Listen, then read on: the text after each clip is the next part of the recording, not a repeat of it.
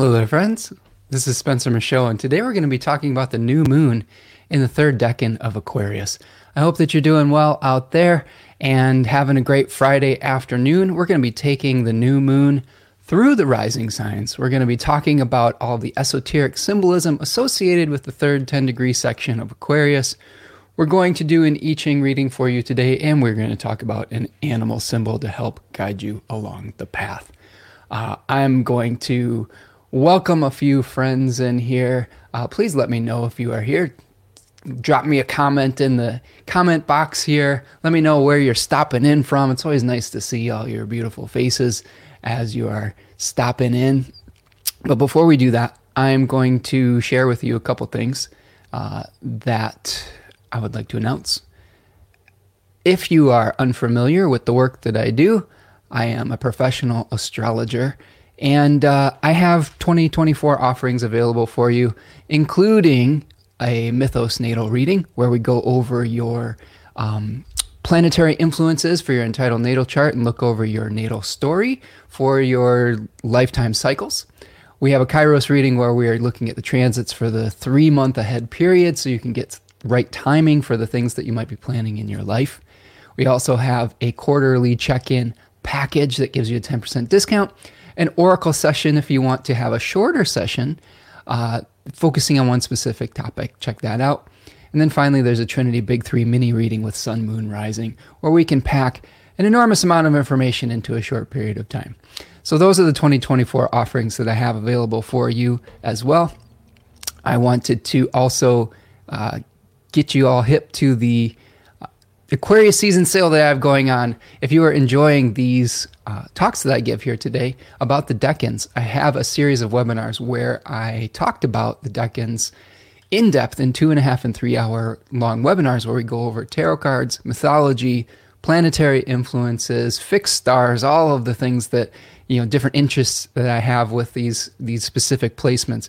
And right now, the decans of Aquarius is 20% off. You can find that at the store at spencermichaud.com. All 12 decan webinars are up there if you wanted to purchase those as well, but this one's on sale until the end of Aquarius season. I also would like to show you a little bit about my beautiful partner Tanya Andrews' magical business, Third Coast Mojo. Right now it is Aquarius season, and of course Aquarius is hosted by the planet Saturn. And my lovely partner has a wonderful offering that is live in the Etsy store right now that is a Saturn and Aquarius election where she was able to harness some of that good Saturn and Aquarius energy. So if you are having challenges with organizing your life and seeing the big picture, this is a great way to harness some of the good planetary energy for being able to bring a little bit of objectivity into your life. So check out Tanya at Third Coast Mojo on Etsy.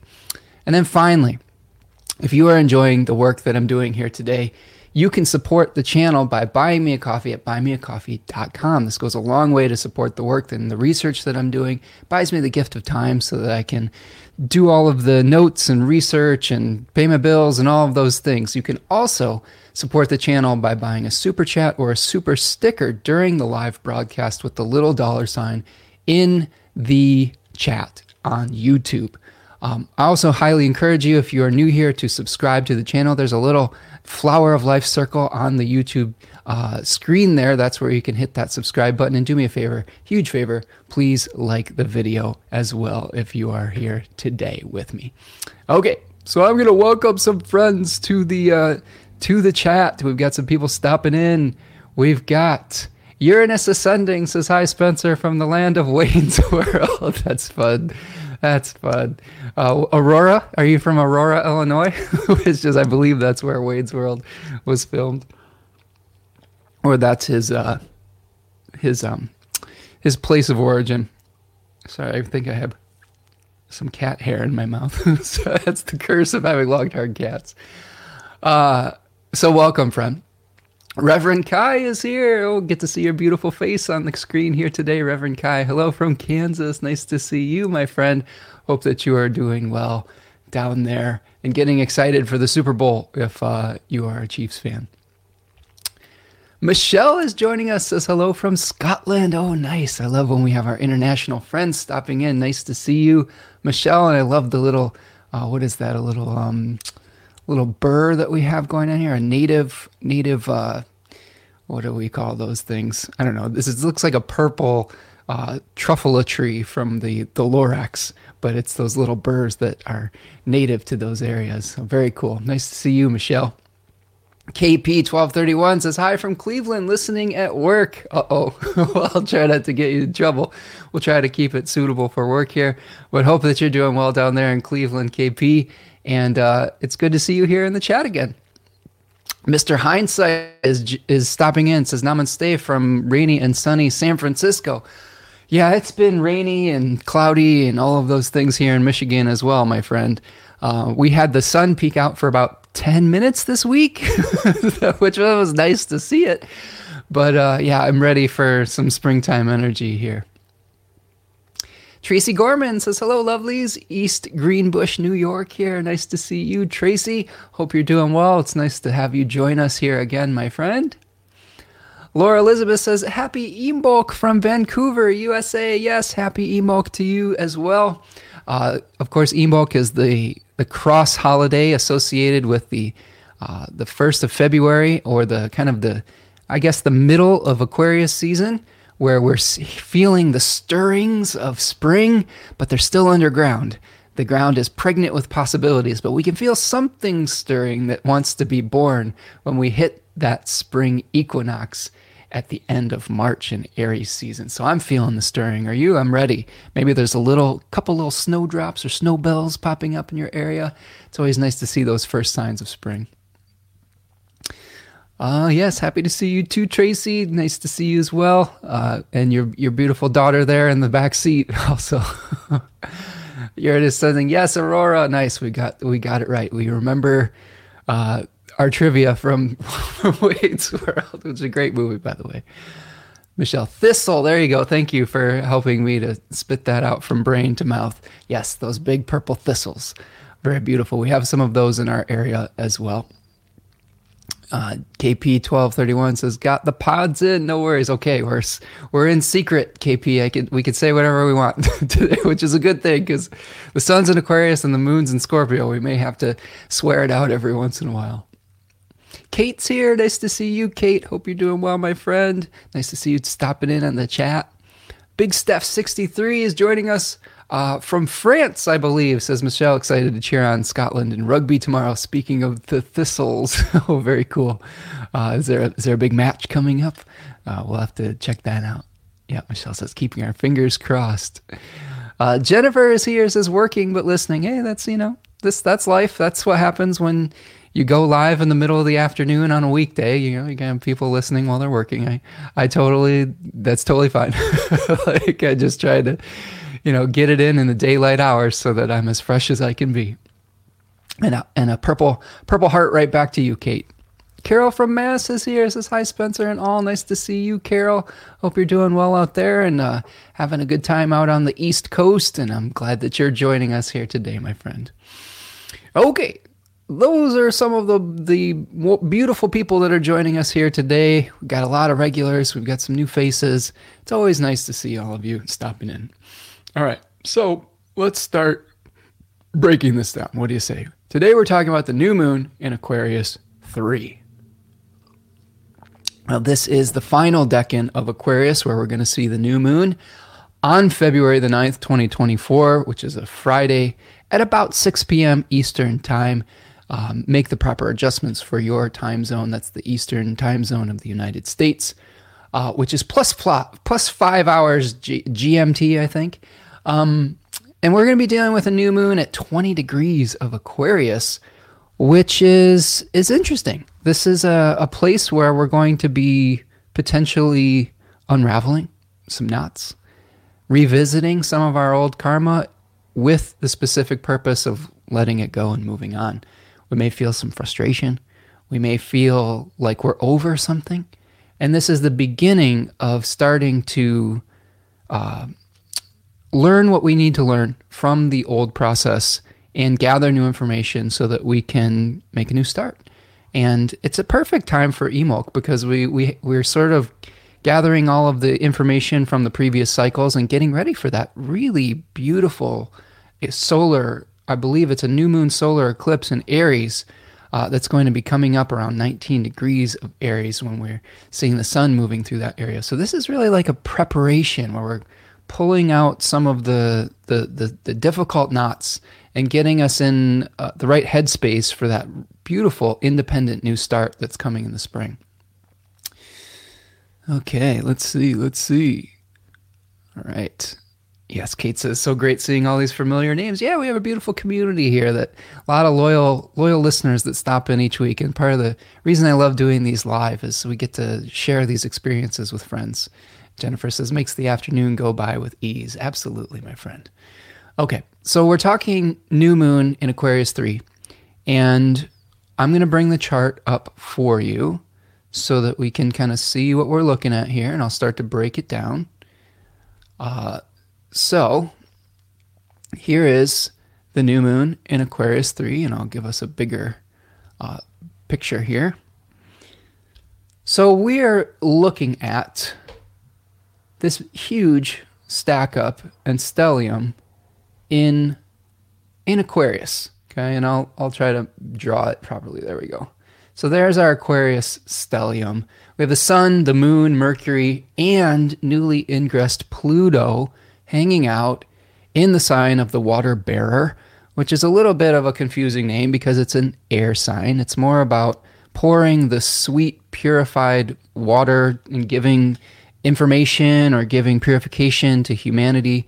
In Aquarius mythology, there's many stories regarding floods and flood myths, and where the stories where the deities and the gods have gotten kind of fed up with some of the darker, dirtier aspects of humanity, and we're like, you know what, we just need to start over.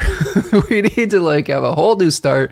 We need to return to some kind of social values or some kind of different social values. And that might be part of what we're experiencing here, is where we're just kind of fed up with the dirty, stinky parts of our life, and we're ready to just purify some of those things and move towards some new ideals that could help support us moving into the future. I don't know about all of you, but this last week I've been feeling a huge need before the Lunar New Year. That's something else we should also acknowledge here with this Aquarius new moon, is this will usher in the year of the wood dragon. Which is very exciting. I'm partial to dragon years, being a monkey myself, a metal monkey. We're going to be dealing with wood dragon here, which is kind of like a trine between those two animals. You know, Chinese astrology has all sorts of different aspects with it. It's a whole enclosed system in and of itself. So there's a lot of really interesting threads to follow with that. But dragons in the Chinese pantheon system were lucky. They were very powerful. They were very unique, eccentric on some level. But I think this is a really powerful year for moving forward towards our chosen path, towards becoming more of ourselves. And this lead up to this new moon is a really good opportunity to kind of clear the decks and kind of look at all of the ways that you may feel stuck, the things that need to go. I've been cleaning out my house a lot this past week or so. I've been feeling my own sense of frustration with trying to replace some clothing items in my home. I'm not the type of person that buys a lot of clothes very regularly, and when I do, I try to get things that are quality. And I'm very sensitive as a Cancer. I'm very sensitive to things on my body and in my environment. So oftentimes I'll have to go through the process of ordering something and then returning it, which has unfortunately happened again here. But I think it's a great opportunity before you bring in the new energy. And this is where I think one of my mistakes may have been, is instead of getting rid of a lot of the old stuff first, I just went ahead and ordered something new first. And I think that's sort of maybe the reverse of how the energy is asking us to work with this right now. Oftentimes we have to create space for something to come in. And I think that this new moon in Aquarius and the lead up to it is helping us to create space for the next few months to be able to see where we want to go, to be able to open up energy for the new things that want to come in without having to repeat the old challenges and narratives and processes that brought us to a place of stagnation in the first place. And I think that's really important, is how do we move forward with new energy and release some of the things that we haven't been working for us, right? And to do that, we have to be objective. To do that, we have to take a sober Saturnian look at our lives and be able to be an observer so that we know how we can move forward in the future. Oftentimes when we just try to keep grinding away in our lives and we try to just keep doing the same patterns over and over and over again, we end up with the same results. And often those results aren't satisfying. So that the gift that Aquarius gives us is being able to go up in our metaphorical helicopters or climb to the top of our mountains and to be able to see miles in the future, to see what's behind us, to see what's in front of us, to be able to get out of our own way on some level, to see the types of ideals, thoughts and ideas that actually shape our reality. Like I feel like Aquarius and Saturn being a planet that likes to bring things, it likes to build from a blueprint, right? And in Capricorn, we're building through a material blueprint. In Aquarius, we're building through the ideals that shape our reality. And this is the kind of thing that shape laws, that shape society, that shapes agreements that we have with other people, and realizing that we are not islands, that we are not necessarily able to just do everything completely independently because our actions have effects on other people and other people's actions have effects on us. And having to learn how to work together to potentially go further than we could ever go as an individual is important around this period as well. So those are some of the kind of the big picture thoughts I have floating around about New Moon Aquarius. We'll dive into some more of the details here in a second. We've got some more friends stopping by that I want to welcome. Mariana Nicotra is here. Says, hi, everyone. Hi, nice to see you, Mariana. Hope you're doing well, my friend. Kate says, sun, 18 degrees, solar return just ahead of this new moon. Oh, my goodness. So you're going to be feeling this one pretty intensely, Kate, for sure. Devin Malone is here. Says, hey, Spencer, sorry the Bucks are struggling. Yes, and happy Imbok to you as well, Devin. My favorite basketball team, the Milwaukee Bucks, are having some growing pains of their own as they work through having a new coach. They fired their coach halfway through the season, and they're integrating a new superstar in Damian Lillard, and it's all part of the process, right? So one day at a time. Kate says, I always think of Falkor, the luck dragon from the Never-Ending Story. Yeah, that's a great image for the year of the wood dragon, I think, is a supportive creature that helps us move from one state to the next. Devin says, 2024, the year of the stelliums, this roaming band of planets is going to birth a lot of extreme personalities in those being born. Yes, absolutely. Sometimes when we have a stack up of planets in one particular area of the zodiac, folks like that will have very specialized personalities, very specialized gifts, which also can lead to having some challenges in their lives as well. Oftentimes when we have too much energy being directed towards one particular topic or theme in our life, other things can go by the wayside. But we do need people who are specialists as well as people who are generalists as well.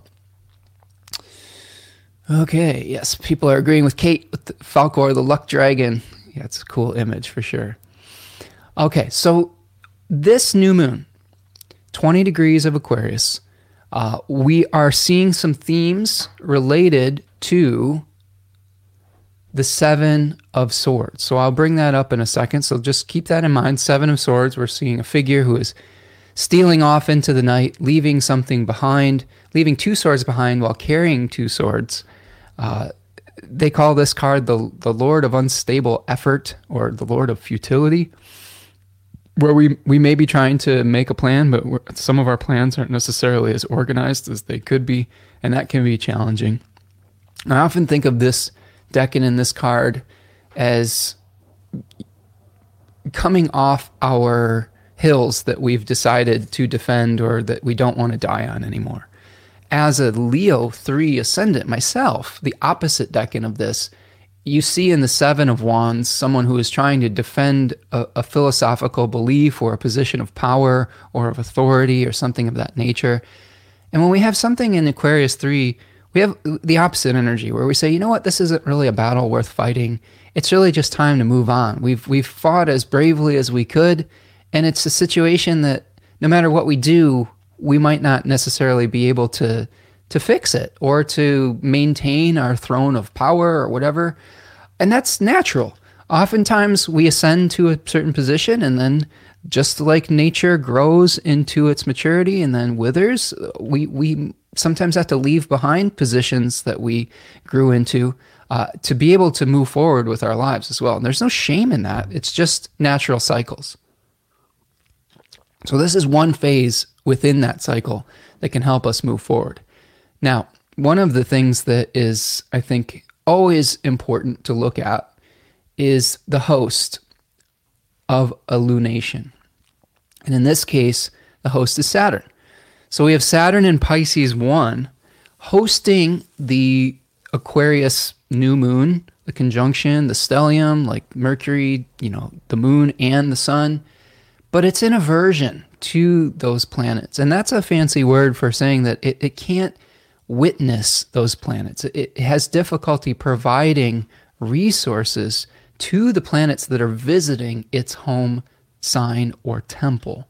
The sun, the moon, Mercury, and Pluto are all guests in Saturn's house right now. But Saturn doesn't have a way to give them the keys, or doesn't have a way to tell them where the food is in the pantry, or what things of that nature. So it can feel a little bit disorientating when we have those kind of energies at play and when planets can't witness their host. This is doubly important, and this theme is almost like doubled in general because of the fact that Saturn is in a 10-degree section of Pisces that often lends itself to some confusion. Austin Coppock calls this decan of Pisces the labyrinth, where we are potentially leaving behind some kind of material success in search of a higher meaning or purpose. And in this Saturn-ruled decan, okay, it's a Saturn in its own face. It has face by dignity by face. We may often feel some dissatisfaction, some confusion, like who are we? What do things mean for us?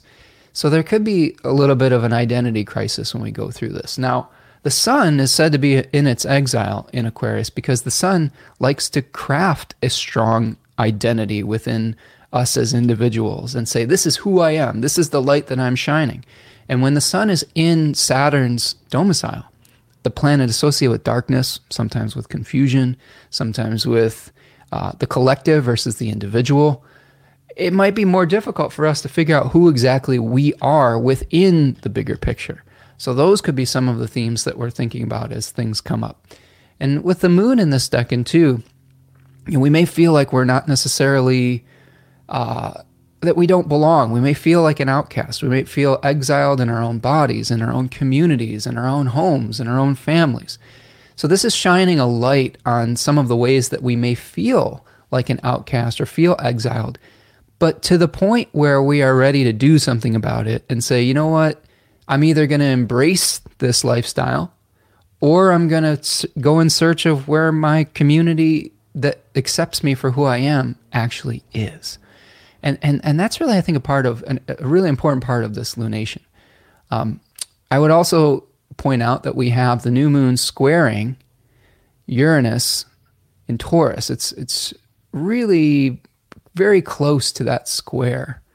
It's just past it, but I would think that we're still feeling this. We're probably going to be needing to do things in a very different way than we've done them in the past. I think that the new moon square to Uranus will help us to break out of crystallized patterns and routines. And it may feel like an upheaval in our life. It could feel disorientating at first. But that's part of the process. Oftentimes especially in fixed signs like Taurus and Aquarius, oftentimes we really have difficulty moving on and moving forward and breaking out of our ruts, whether they are physical routines in Taurus or whether they're idealistic or ideal ruts in Aquarius. Sometimes I've noticed this in Aquarius people in my life, that they get very fixed in their thought processes. And sometimes you need to be shaken up. And this new moon is going to shake up our thought processes and help us to get out of those old patterns and routines and hopefully be able to embrace a new way of doing things.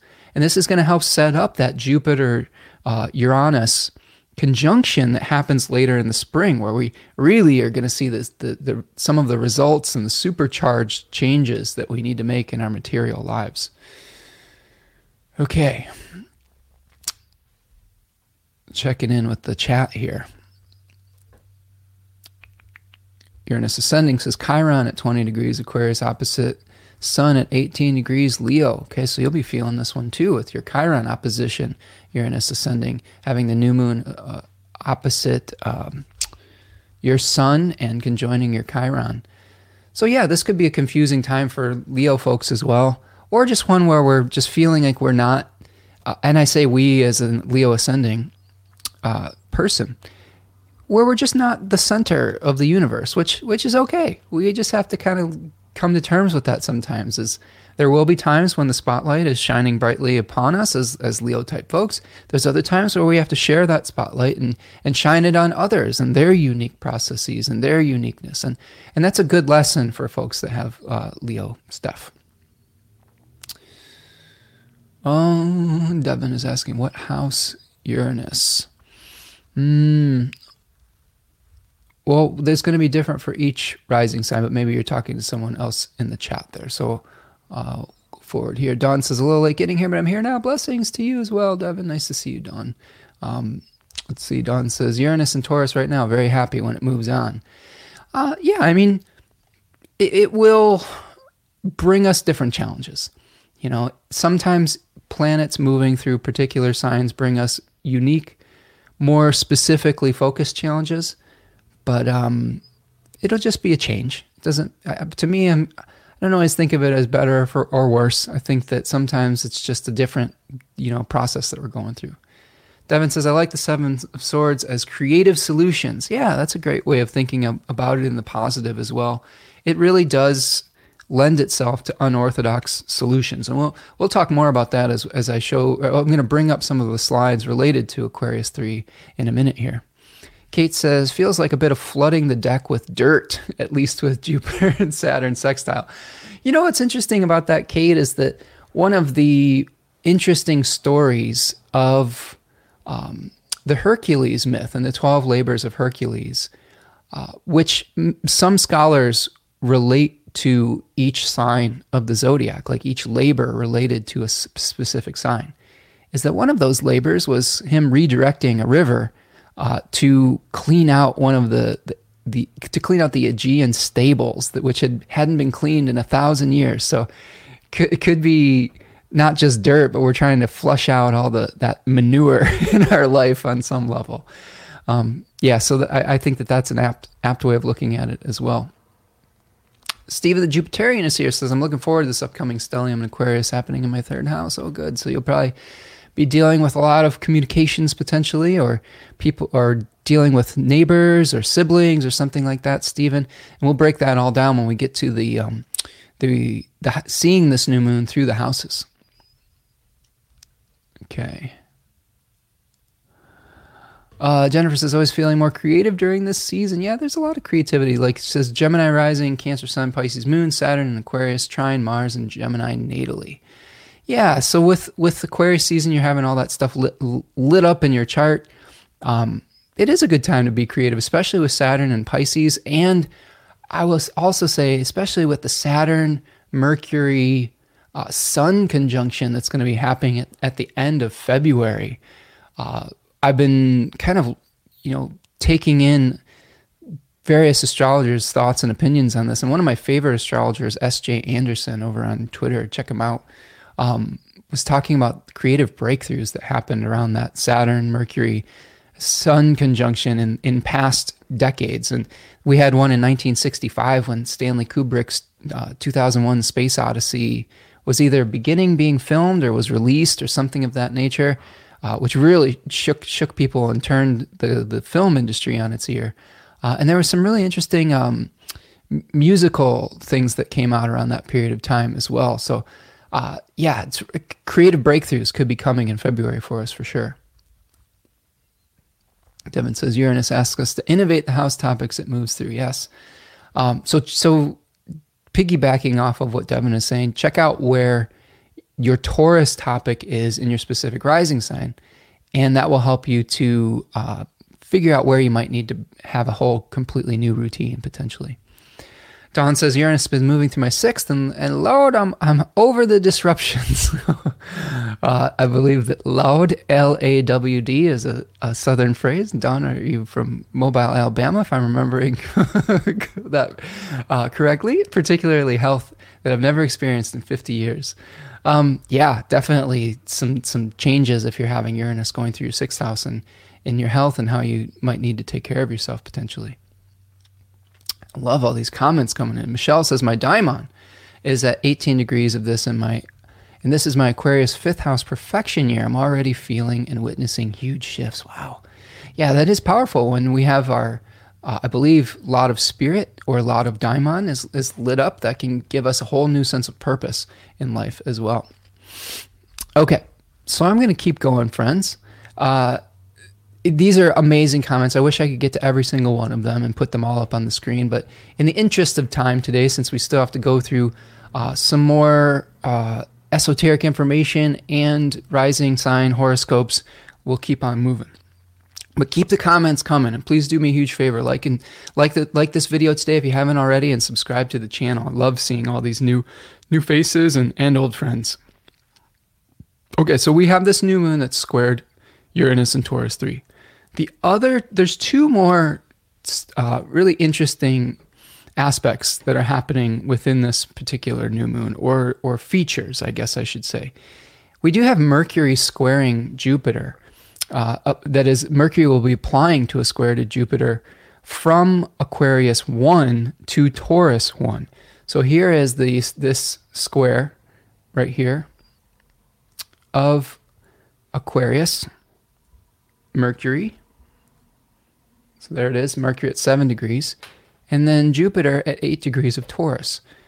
So this is an interesting thing too, where we're going to be kind of thinking about how we can utilize the resources that aren't normally put to use potentially. Mercury loves to ask questions. It loves to cast doubt on things. So we may be asking questions about how injustices in our life, okay, number one, which is a theme of Aquarius 1. We also may be asking questions about how we can utilize Venus ruling this decan, materials of either unorthodox materials or materials that society may have discarded. One of just a mundane story that I hope will not bore you too much, but this week I've been trying to purchase a new set of underwear because I haven't purchased new underwear in quite some time.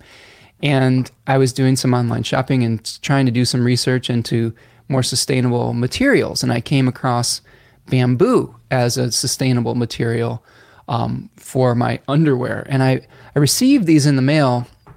And then upon further research, realized that the process that went into making what they call bamboo viscose, there's 3 different types. It uses a lot of toxic chemicals, and that was very disappointing, and I'm having to send them back and find a different version of them. I think bamboo in general is a very sustainable material, but the process that they were using to make this is chock full of chemicals. And I just have been experiencing a lot of extreme frustration this week, thinking about how, first of all, we are so attached to things like fast fashion, and that a lot of the ways that we create goods is toxic, and that has planned obsolescence built into it.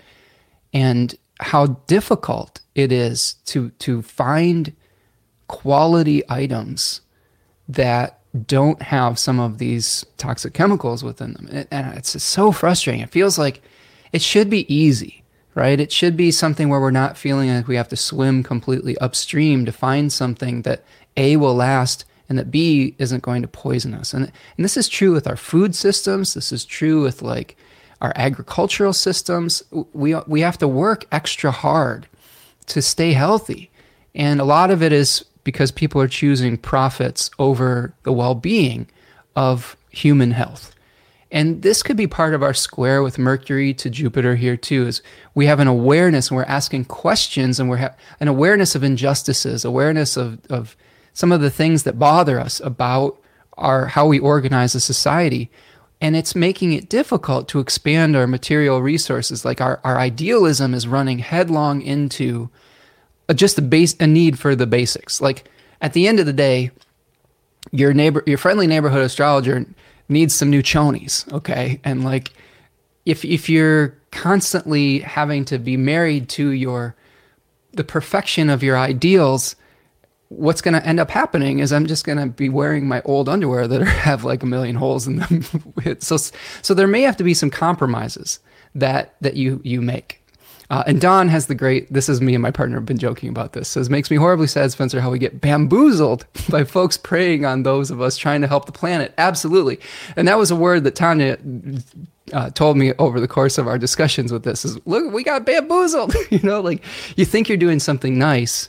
And when the item that comes, like one of the items that I received wasn't even bamboo at all. It was made of like rayon. It was advertised as bamboo, and then when you actually read the tag, it was rayon, which is very, very frustrating trying to figure out what is real and what isn't, and getting items that you believe in. So I guess that's a long way of saying that our ideals may come into conflict with the way that we support our material needs within this particular new moon. And I don't have a great answer for you. This also could be a great way of saying, if you have any underwear recommendations, send them my way. If they're sustainable and organic and somewhat affordable. I guess at this point though, I care less about whether they're affordable or not, because I guess I'm willing to pay for something that is quality. I'm a firm believer in spending a little bit more to get quality things that will last and that aren't exploiting either our planetary ecosystems or human beings or animals or whatever it is. Like it's hard. Like I said, it feels very much like we're swimming upstream to find that. So this is very, that I think is part of the challenge in this new moon, is having to navigate those idealistic waters and just the way that society is organized when we have a desire to do things that are, good for the collective. Stephen says, no good deed goes unpunished. Yeah, absolutely. Big Steph as an Aries rising says, live a little, Spencer, go commando. Spoken like a true Aries rising, Big Steph. I appreciate the sentiment. I will say that I live in an area that's very cold.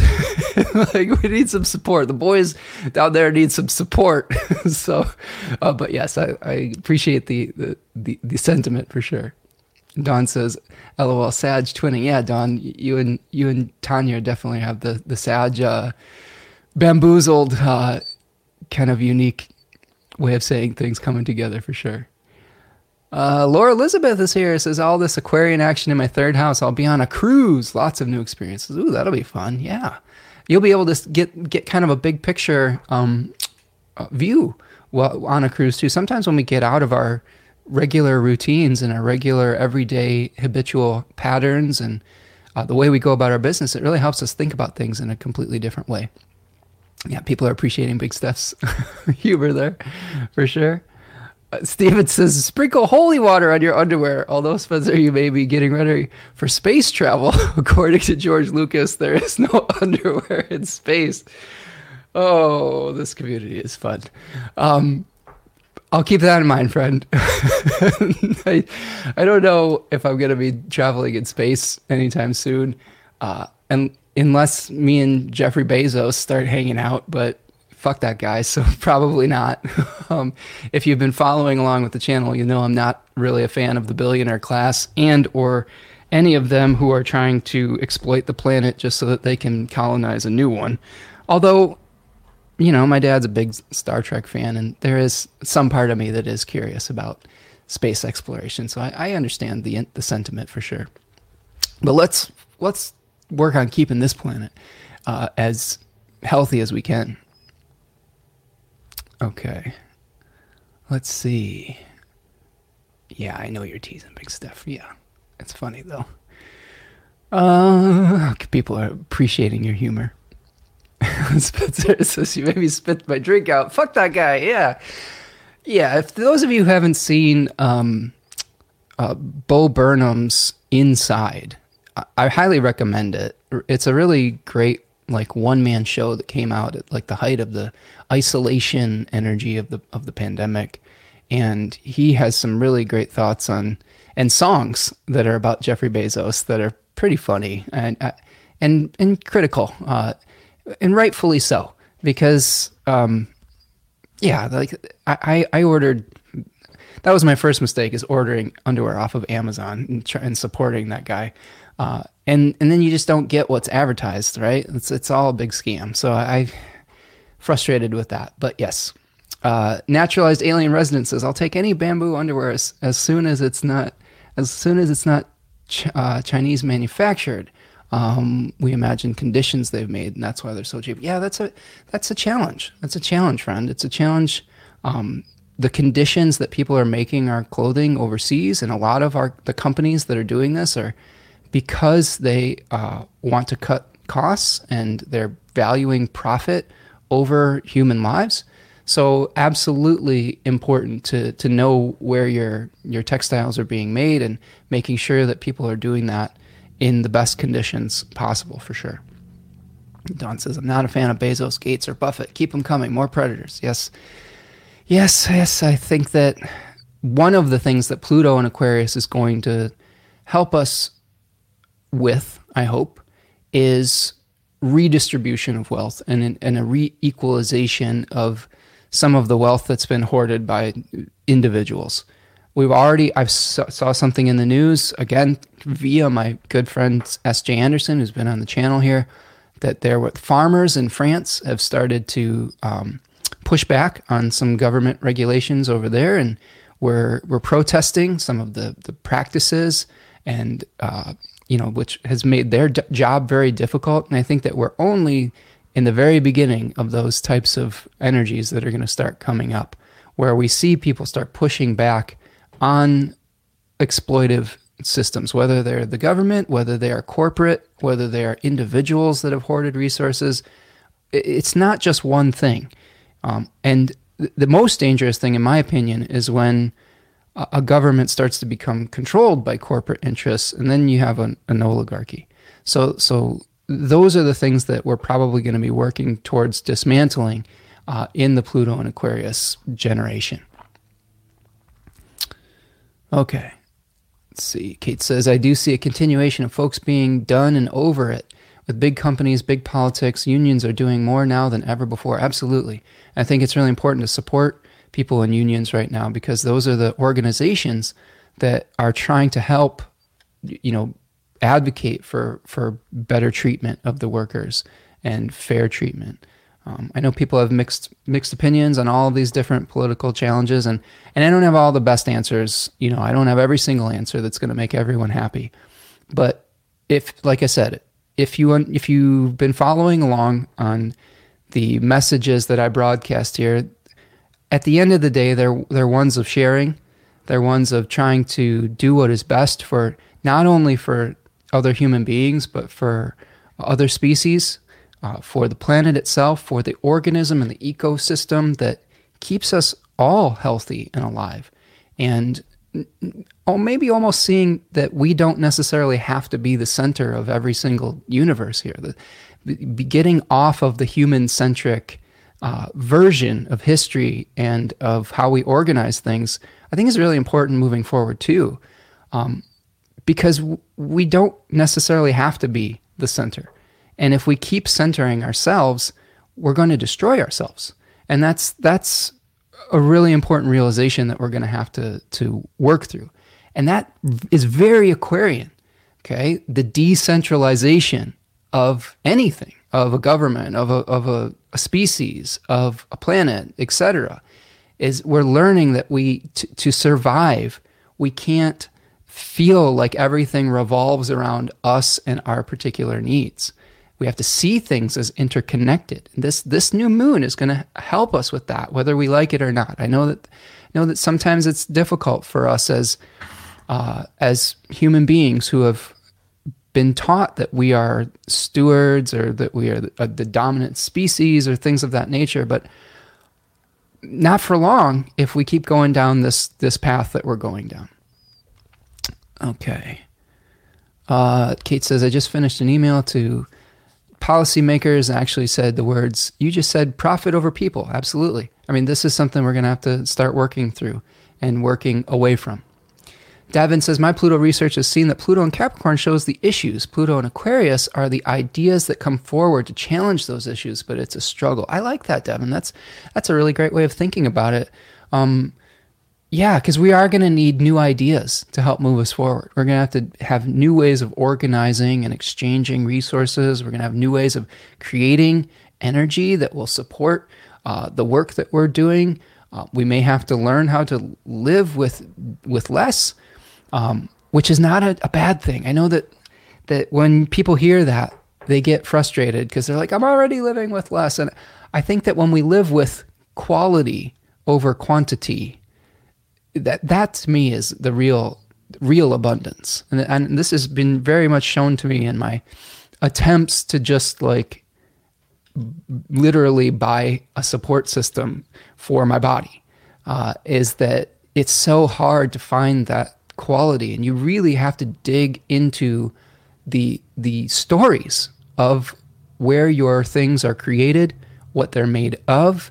And it's a lot of extra work. I think that's what people have trouble with is, again, it's like paddling upstream. The easy thing, and I don't fault anybody for taking the easy path with a lot of these things because we have busy lives. We're all trying to survive. We're all trying to just pay the bills, organize our lives.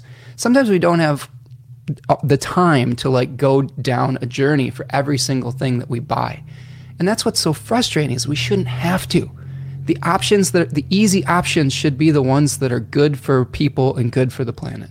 So again, I agree with you, Devin, and I'm hoping that some of those good ideas will become more accessible with Pluto and Aquarius instead of having it be this huge effort for everybody who cares about these things and they're being resisted at every turn.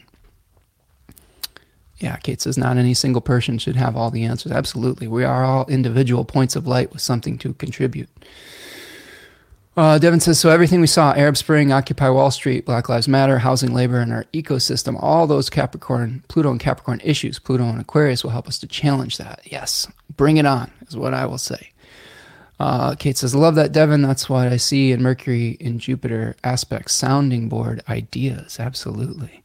Steven says, Pluto and Capricorn was the shakeup to get us ready for this point in time. Yes, it just shows us the corruption in our systems. And again, if you look at the cards, and let's go to the cards here. Let's take a look.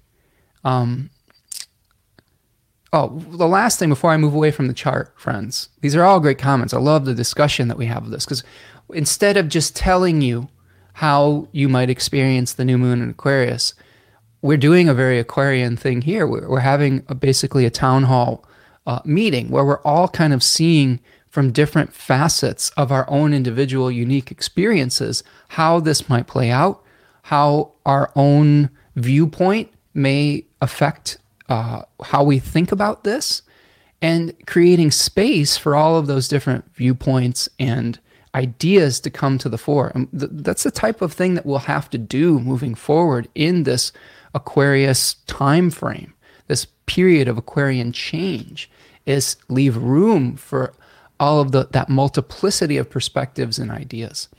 Now, one last thing I want to show you before we move away from the chart is that Mars is going to be very close to the degree of exaltation at 28 degrees of Capricorn. So even though this Mars isn't making an aspect to the new moon, I have found that the astrology of a lunation, you should take into account what all the planets are doing, because it's going to have an effect on how it's going to play out. So we have a giant spotlight on our objectivity, maybe growing frustration within a situation that we're trying to unravel and revisit to move on from, and I'll explain why that might be the case in a second. But we have an opportunity with Mars near the degree of exaltation to take actions that could be very practical, that could be very measured, and that could have long-term ramifications, okay? And maybe even in the interest of delayed gratification. Mars is very effective at this degree of exaltation. Now, this can also lead to expanded violence in our collective stories and things of that nature. But on an individual level, this is an efficient Mars that is able to say, okay, I have a strategy for how I'm going to utilize my energy. So strategic thinking is very much supported in this new moon, in my opinion. Okay, so those are kind of the features of the chart of the new moon itself. And I'll check back in with our lovely chat here. Okay, let's see. Got so much going on here. Don says, the problem I see is we're always going to have to do the work. There's always going to be corruption, and I think that's the work. Staying kind ourselves when we live through it. Yeah, absolutely. Corruption is a part of life. I mean, if something becomes organized, okay, eventually it will fall into disorder and into entropy. I mean, that's kind of how energy works. Things are held together and then they fall apart. And that's normal. That's natural. What like you said, Dawn, the work that we have to do is to pay attention to those things that have fallen into disrepair, disorder, and to start to either take the pieces and make something new from it, or to like return the pieces of the previous cycle to the earth and let go of it. That works for ideas too. Some of the greatest atrocities have been exerted on humanity and the planet because of outmoded ideas and ideals. Even ideas that worked at one point. If you're using the same method, I say this a lot on the channel, but if you're using the same method for something that worked in the past for you, and it's not the appropriate solution for the issue that you face in the present and into the future, it's corrupted, right? It's not working anymore. It doesn't mean that you were wrong in the past. And this is how I feel like we can communicate with each other when things need to change. When we deal with ideas that need to move forward progressively, oftentimes what we do is we demonize the idea that may have worked in the past. I think that's a huge mistake, because all that does is that makes people defensive, and it causes people to dig their heels in. If you can help people understand that method may have been the right one in the past, maybe using fossil fuels in the past might have been a way to advance humanity. Now, we can argue about that, and we can talk about how destructive it actually became in real time. But there were some pretty amazing advancements through that technology where now it's not the right answer. A lot of the fossil fuels that we're using have ceased to become the right answer. Instead of demonizing what we did in the past, we have to say, it's just time to move on. It's time for change. Don says, I just don't see life ever being utopian as much as we hope and wish for. We just have to keep working toward it ourselves. Yeah, and that's another great point, Don, that I think that we should really acknowledge, is that the age, quote unquote, the age of Aquarius that we see through like the 1970s and the Hair musical and all of those things, it's not really the way that Aquarius was treated in the myths associated with it, in traditional astrology. It's something where we definitely are trying to potentially move on to a different experience, but it is Saturnian. It is, I would say, almost Pisces is more a utopian type of idealism, where it's very emotional. Utopia is like an emotional response to something where we want something to be perfect, and it's through our imaginations. And being able to accept the flaws in being incarnated and in material processes, and the imperfection of trying to find a one system that fits all, it's tough, and it's not an easy thing to do. And that's why it's important to leave room for multiple perspectives, as long as it isn't harmful to other people. Do you see what I'm saying? If you can have your own way of doing things that does not harm others, then I find it to be viable. But if your individual perspective does have harmful effects on other people, it's not a viable system. Simple as that. Michelle, thank you for the super sticker, my friend. Appreciate you. Nice to see you here, my Cap Rising friend. Hope that you are doing well, and always appreciate your generosity.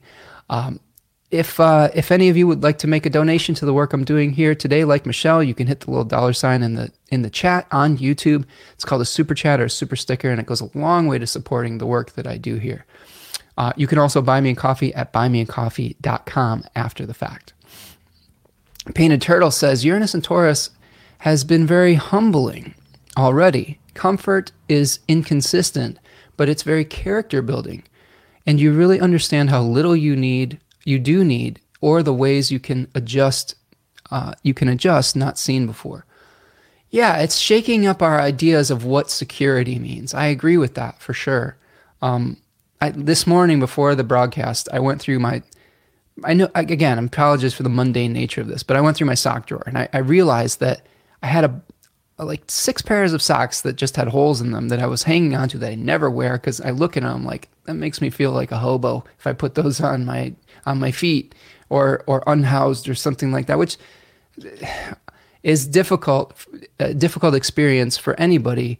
But I think that when we have things in our space that are dysfunctional and that are not working anymore, sometimes we have to let go of them before the thing that can come into our life will be able to be of assistance to us.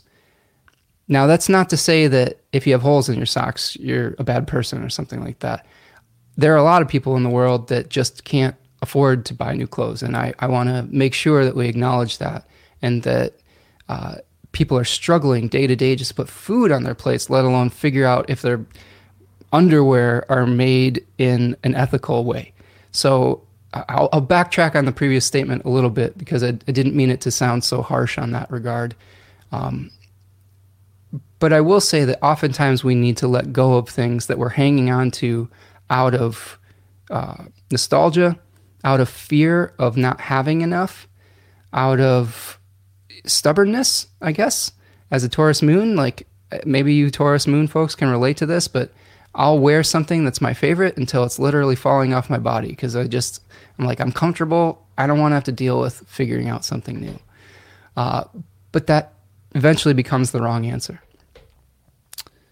Mr. Hindsight says that Mars will be on my midheaven. Ooh, that'll be fun. Maybe this will be some really great time to take some action out in the world for sure. Steven says Mars will square my natal Mars in Aries during this new moon.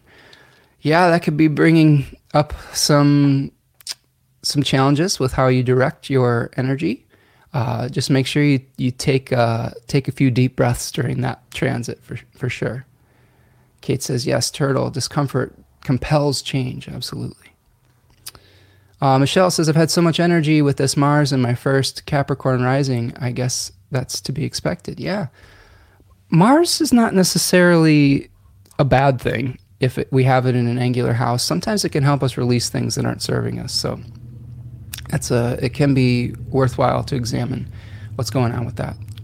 Kate has a question. It says, thoughts on the Mars-Neptune aspect. Yeah, that's a good catch there. So what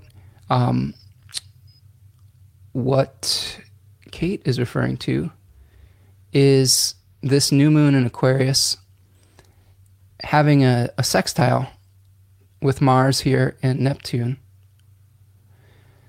I think that the Mars-Neptune aspect, Mars in Capricorn is very practical and very earthy and very much trying to create a blueprint to work through our bureaucratic organizational challenges. Now, when you match that up with Neptune in a sextile, our idealism, our desire to maybe sacrifice for the things that we believe in is enhanced. So you may be taking those actions, but in service of a belief system that is important to you. I would also say that sometimes Neptune conjoining or aspecting a planet can dilute its energy. So there may be some confusion around how we are directing our energy with a Mars-Neptune aspect, although it is a helpful sextile instead of a challenging square or opposition. Yes, I was hoping it's more on the cut through the BS side versus the pathological liar side. I mean, it could be both, and it's often how we choose, right? How we choose to use it, how we choose to engage with a planetary influence. I would also point out, friends, it's important to remember that we can't always describe the planets as this is my planet or this is I have to do what this planet is telling me to do.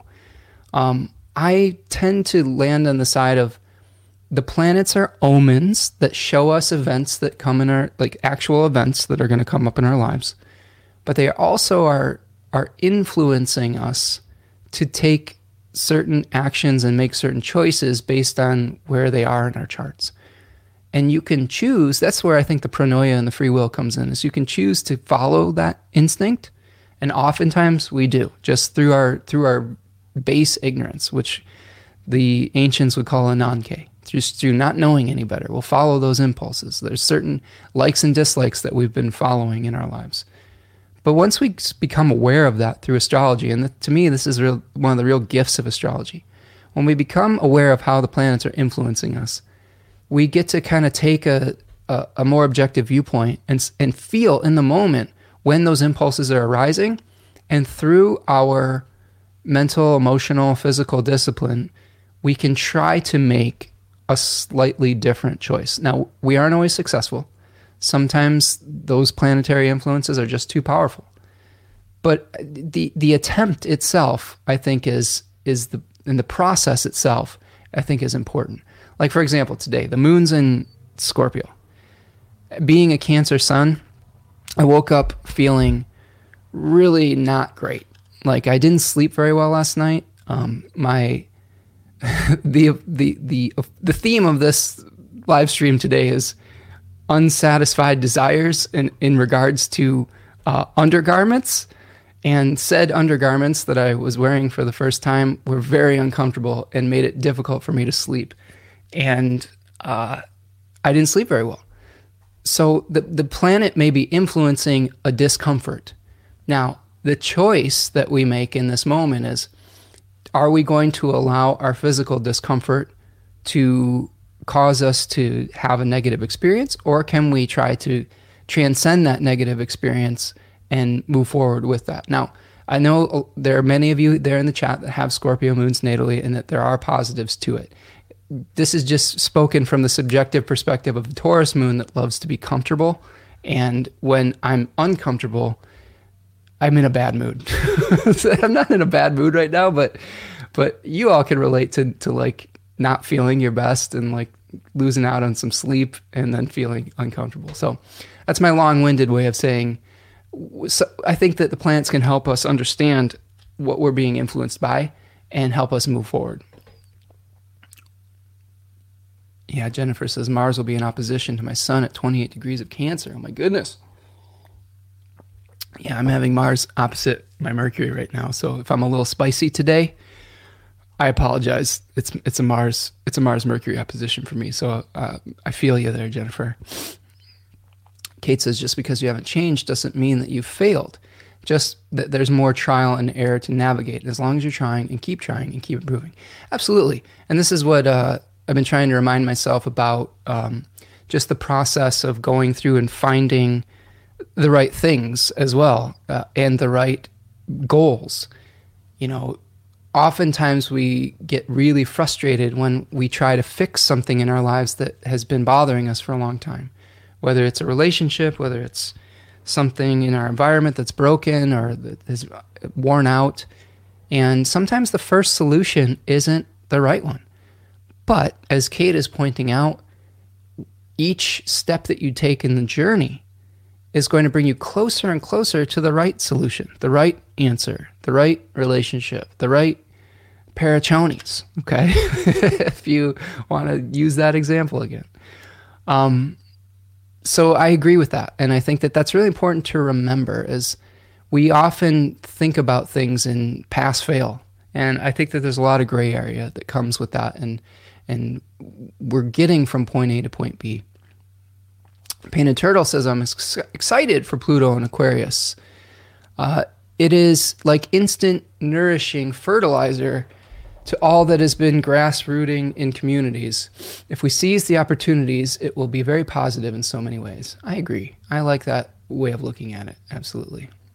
Steven says, I've had the song The Age of Aquarius stuck in my head since Monday. Well, hopefully,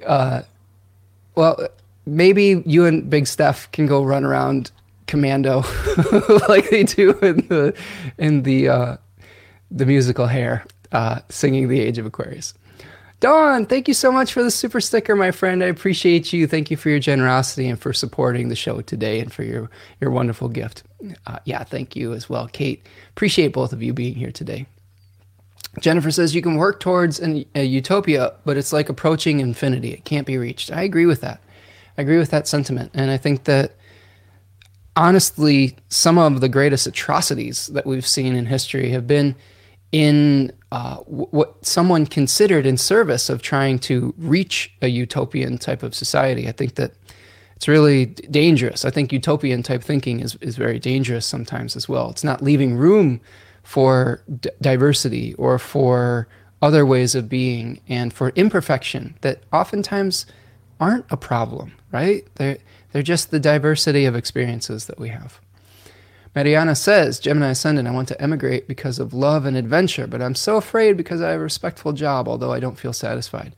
Well, Mariana, we'll break that down for you when we get to the rising sign horoscopes here, especially because this new moon is going to be in your 9th house, which is associated with long-distance journeys. Mariana says, I'm surprised by the exact square to Uranus of the lunation, how to predict or prepare to the unexpected. Absolutely. So we will dive into that very, very shortly here, friend. I think that this is probably a very unique opportunity for you to make that change and to shake up your routine, especially if it involves moving onto a new country. Aquarius has a lot of themes with people who find themselves in exile or in a refugee or in a country that they're not familiar with. So this could be one of the more important turning points in your life as well. Kate says, I'm looking at the aspect. At least my question was really down to planetary strength. And if you delineate the sextile with positive implications or meh. Let me just parse that out in my brain for a second. I've been taught that sextiles are of the nature of Venus because of their relationship in the Thema Mundi, or the teaching chart of Hellenistic astrology. So I do think sextiles are generally supportive. The way I look at a sextile is it's good fortune that's kind of coming to us through, not necessarily through our own effort. It's through the supporters that we have. Whereas a trine might be through maybe the actions that we're taking, because Jupiter is more of a planet that encourages us to take actions that will bring us honor and merit through our own awareness. So I do think that with the Mars-Neptune aspect, it could be positive, but maybe through accepting some of the challenges that we have to go through and accepting that not every portion of our vision can be perfect, right? That we have to accept that there isn't, and that's one utopia that fits all, one size that fits all type of utopia. Okay. Oh my goodness. Wow. Look at all your wonderful comments here, friends. You all are such a great community as far as sharing. Stephen says, in 29 days, I'll be 54 and finally move out of a 6th house perfection year and into a 7th house perfection year. Health and routine. So I'm over it already. All right. So we'll break that down for you, Stephen, when we get to the rising signs here today. I'll try to touch on that for you. Don says, I had a rough sleep night, woke up anxious in the night, which is really odd. Started to ask if anyone else was having issues, but held off so I wasn't a downer. Glad to know that I'm not alone. Yeah, it was a tough sleep night. And it's good to know that I'm not alone in that either. Maybe it has something to do with the Scorpio moon, with the moon being in a place that it's not comfortable, right? It's not to say that we can't utilize our lunar consciousness in a scorpionic way if we have it natally, but through traditional dignity, it's a place where it's having to make compromises. And that physical discomfort, which the moon is related often to the body and sometimes to sleep, right? The moon comes out when we're sleeping, or we may have some discomfort sleeping. Panther says, Spencer, this existential talk on underwear is hilariously what I needed today. Good. I'm glad I could provide some lightheartedness to you.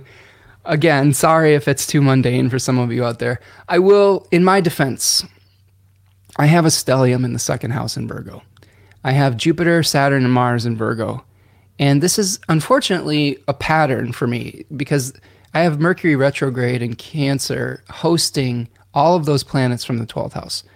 So it's been very difficult for me to decide on things that will support me. Second house things, whether it's like people in my life or whether it's items that I want to purchase or things like that. I go through an enormous amount of indecision and research and things like that. And there's nothing to me that's more frustrating than going through all of the research and then it's still not being the thing that I need. So I get a little bit emotional about that sometimes and frustrated with it. And it is part of my malefic journey with Mars and Saturn to be able to work through some of those difficult thoughts, especially when it comes to things that I own or purchase or foods that I eat or things of that nature. Not everyone will have those types of challenges. You may be going through a very different journey with the malefics in your chart, but I appreciate Painted Turtle, all of you humoring me with that, because in my subjective experience, it's actually really painful to go through the quote-unquote shopping experience and to receive things of a different quality than you had expected. So while it may seem funny, and it is funny, it is. Just let me point this out. It is funny. And I think that one of the greatest things that we can do is learn to laugh at our foibles, follies. I don't know how to say that word. And I've had to learn over the years to laugh at my own journey with this and almost to come to expect that when I finally decide on something that I want to replace in my life, that I probably will have to go through a revisiting process and it might not be the final answer. So I hope that that's at least instructive for some of you out there today. And yeah, Dawn says, it's making me feel so much better. I appreciate that. And hopefully that is one of the things that I will help other people to engage with in their life, is that, you know, humor is a really, really healing way of dealing with challenges. Earlier this morning and yesterday, I was really upset that my bamboo underwear were not fitting me. That I, first of all, I also bought a size that was too small. Like I'm having also throughout this journey having to come to terms with my changing body as I age, and that I'm not the same size I used to be, and that's okay, and that I can love myself no matter where I'm at in my journey, and then coming to terms with the reality of a solution that needs to shift. This is where I come back to the point where I was talking about what was previously the right solution, what was previously the right size, maybe isn't the right size now for who and what I am in the present and into the future. So there are emotions that are wrapped up in those realizations as well, and we're just going through that process, right?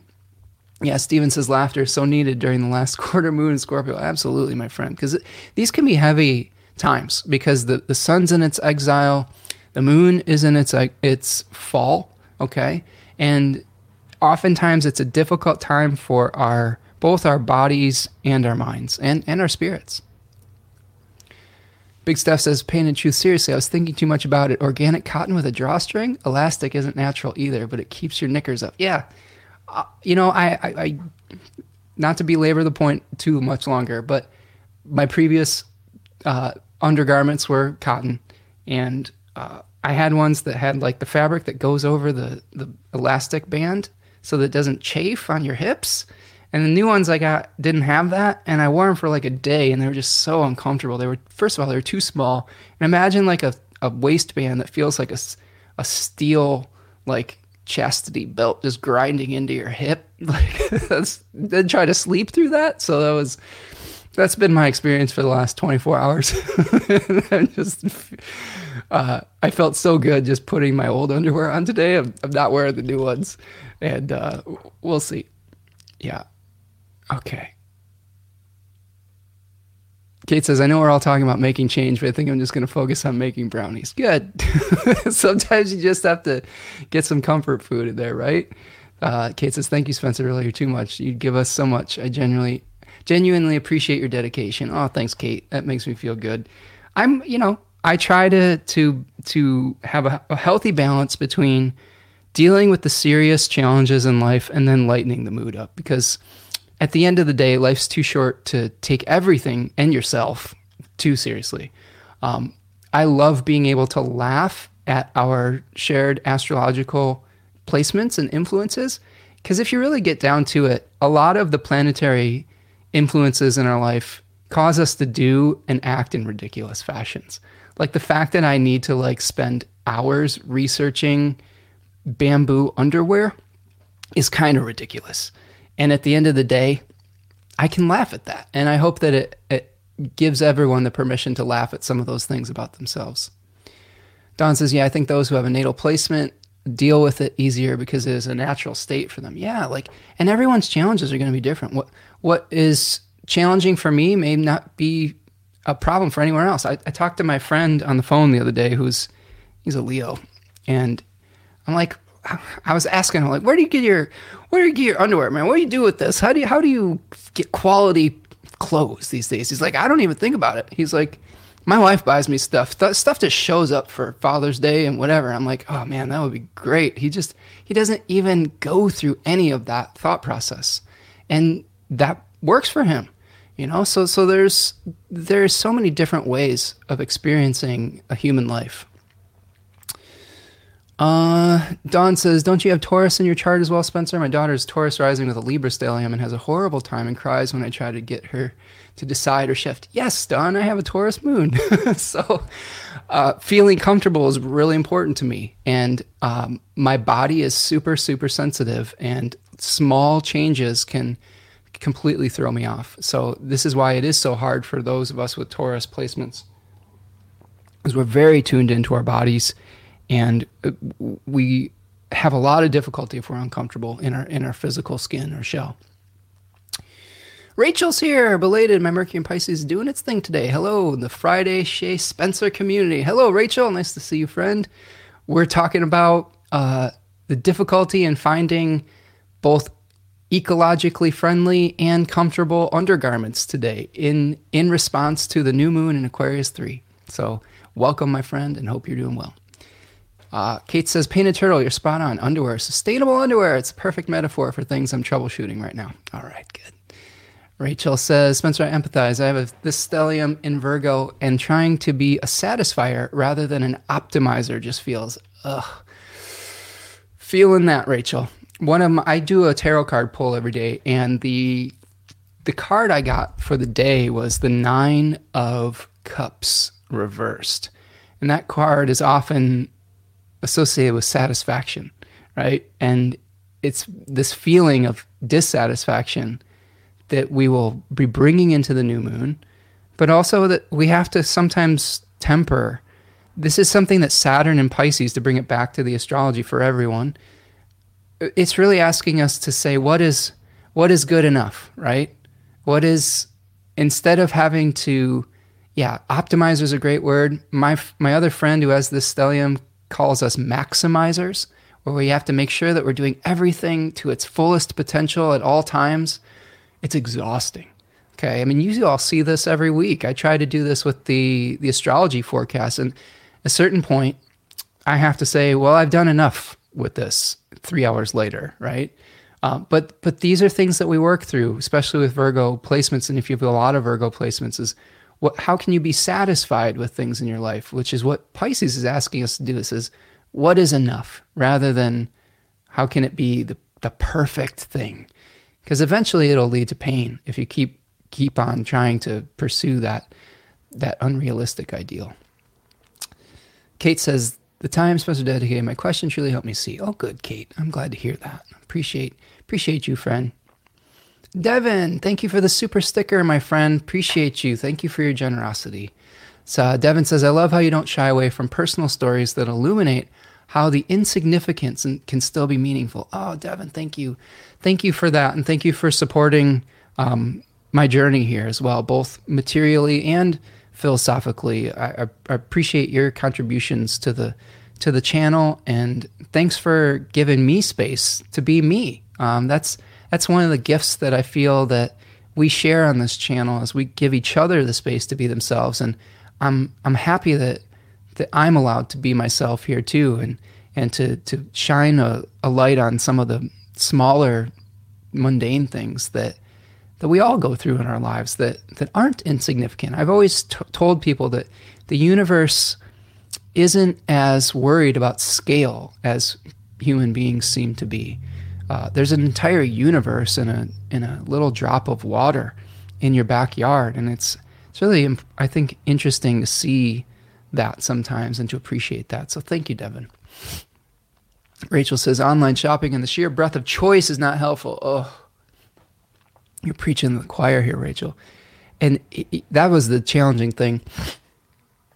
When I ordered some pajama bottoms, and the same brand, the same size, was a different material in a different color. So I thought I was ordering something that had one material, but since I ordered a different color, it was the cheaper material. And that kind of thing drives me absolutely fucking crazy. Like, so you're right. Sometimes it would be nice just to have simplicity. And I think that this is a reflection of, unfortunately, some of the challenges of late stage capitalism, where people are just trying to find any advantage to increase a profit margin, even if it's being a little bit deceptive in their advertising, if it's trying to make a variation of something that will make them stand out, and everyone's trying to get a piece of the pie and a piece of the whatever, and it is frustrating. Man, I'll tell you what. There's nothing better than just going out in your backyard and like pulling a carrot from your garden.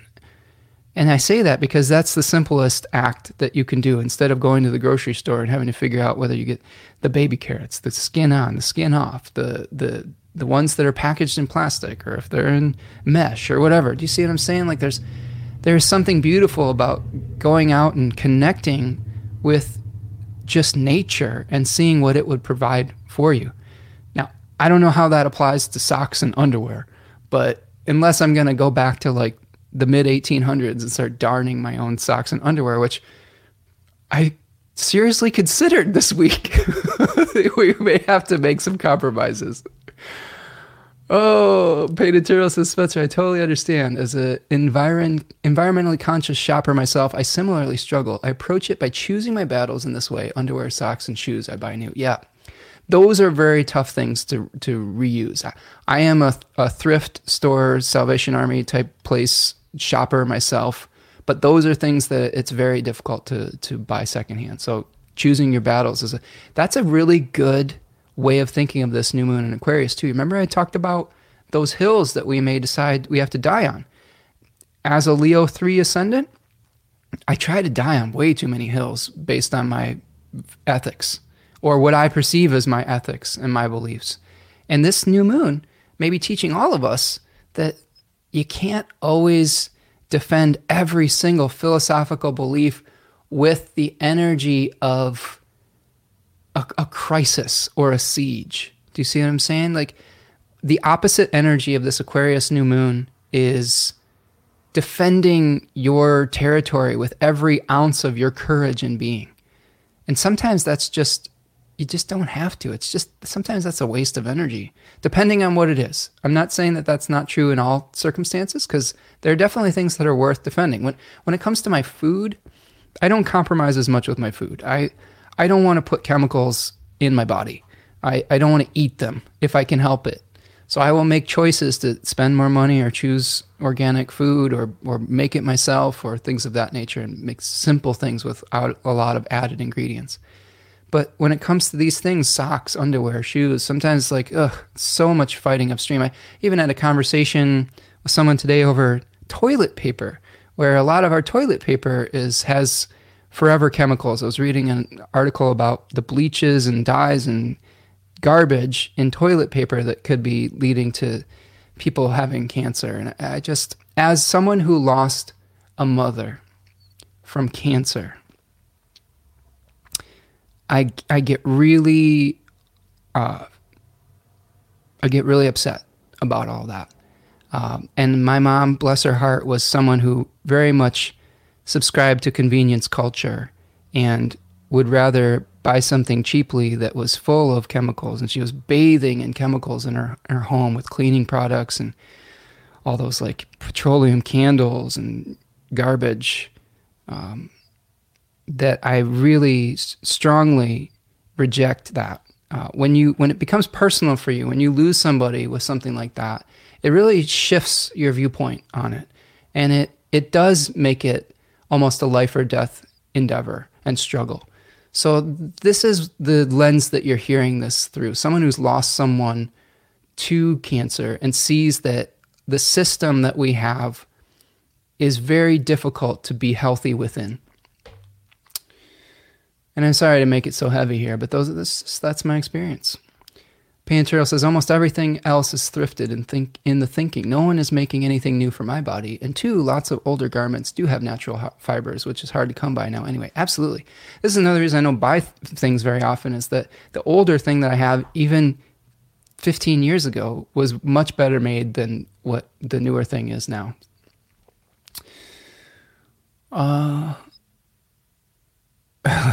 Big Steph says, like, you tried to sleep in those all night? Makes me laugh. Why not change the old comfy ones?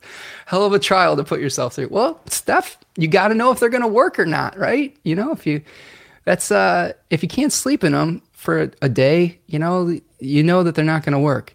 And there's always second guessing that happens, like, oh, what if they're going to stretch out? And this is the thing we go through when we go through processes. Sometimes we have to test things out, and we have to feel the uncomfortableness before we know it's not the right thing for us. Jennifer says, with Mercury Sun co-present in the second, I totally get it. Patience is a virtue. When it's ready to happen, it will happen. Yes, I believe that. Kate says, I was in poverty, and being frugal is part of survival. When I am able to afford when buying something is easy, it still isn't easy based on patterns in my life, guilt, and the angst. Absolutely, Kate. And that's a point that I was trying to make earlier too, is that some of us don't have the choice or the means to be as picky about these things. And I think that's a real failing of the system. That's when the system becomes failure, is that people who are just trying to afford to live in life have to make these compromises, and the only options that are affordable to them are ones that are either toxic for their body or toxic for the planet. And that's not fair. And that shouldn't be the way that it is. It should be easy to find things that are good for you and for your body. It should be easy to find healthy food instead of having to wade through aisle after aisle after aisle of poison in your grocery store through all the added chemicals and food. The food industry is another thing. Don't get me started on my rant about the corporate food industry, because they're just trying to make up things to get you to buy stuff, and like the profit margins and things like that is just like, I don't know. But I digress. But I feel you, Kate, and it is really tough to navigate some of these waters, and especially when we're just trying to survive. Yeah. Yep, that prior comment was supposed to say I was raised in poverty. No, yeah, I hear you. I've gone through periods of lack in my life as well as abundance. I had affluent grandparents, but I grew up with a single dad who got himself into a lot of debt and we lived very frugally at various times, and we did have some support from my grandparents, but there were times where we were trying to make Hamburger Helper go a couple extra days. And I come from one side of my family was very, very frugal. Their ancestors were Mennonites, so you can imagine that mentality being passed down from generation to generation. Don says, isn't it odd how different we all can be? I was homeless several times in my teens, and I'm the exact opposite. My Sag helps me believe that I deserve comfort. Ooh, that's good, Don. I'm glad that you are able to be able to give that to yourself, because sometimes it's just different the way that we deal with our traumas, right? You know, we're all going to have a different response to the challenges that we've grown up with. But you do deserve it, Don. You deserve clothes that fit well and that are made of quality materials. Rachel says, it's totally exhausting, and we are only expecting it of ourselves. I'm learning little by little to recognize the beauty in good enough, but sometimes it's not there. Absolutely. Spoken to all of us Virgo placements out there in the world. Okay. I am looking through the chat. So many good things. I'm sorry I can't get to every single one. Devin says, I hear the Scorpio moon in everyone's comments today. Deep, fixed, fixated, personal, conflicting, and emotional. That's why Luna is seen as fallen in Scorpio. It can bring out brooding in the depths. Yeah, Devin, I believe Devin is a Scorpio moon native, and has been able to help me see some of the bright side of that placement. And yeah, you're right. There is a lot to unpack when we have a Scorpio moon. And here's the thing. Just because a planet is quote unquote ill-dignified based on traditional astrology's definition doesn't mean that placement for that planet doesn't have a purpose in our unique human experience. Maybe today is a great day for shining some of that lunar light on some of our things that bring us pain and the things that bring us emotional turmoil. And eventually, through our sharing and our communal support of one another, we're able to start healing and transforming some of those challenges. So I think we're all allowed a little bit of, commiserating today. Rachel says, food claims on products are totally deceptive. I do like the Virgo ability to parse and see through those. Amen to that, Rachel. I've been just, the way that I'm dealing with food lately is less processed, less packaging, and less ingredients. If it has a list of like 20 ingredients on it and I can't pronounce half of them, it's probably not going to be healthy for me. Yeah, very Scorpio moon today. Don says, totally makes sense, Devin. I've been burning sage and blue lotus all day to chill out. Well, I'm glad we can provide a safe space for our collective venting. Rachel says, I like they're finding space for lightness, some lightness and laughter. Well, we're trying. That's maybe that's my Taurus moon defense mechanism. It's trying to lighten the mood, or maybe even Venus and Gemini. Yeah, we got a lot of agreement here. Rachel says, me-centered question. As an Aquarius, I'm allowed from time to time. Yes, you are, Rachel, absolutely. This new moon is 2 days following my birthday. Oh, happy birthday, Rachel. Given that it occurs after, how influential might it be for my solar return? Okay, so this new moon is 2 days after your birthday. So, Rachel, what I would say with that is that your solar return chart that will happen on your birthday will have a balsamic moon in it versus the new moon. So I would say that this solar year upcoming for you will be more about release and consolidating your wisdom into a legacy or a seed to be passed on to the next cycle or generation, rather than one of initiation of a new pattern. And that's based just solely on the fact that that's the lunar phase that you would be having baked into your solar return. So you may have the moon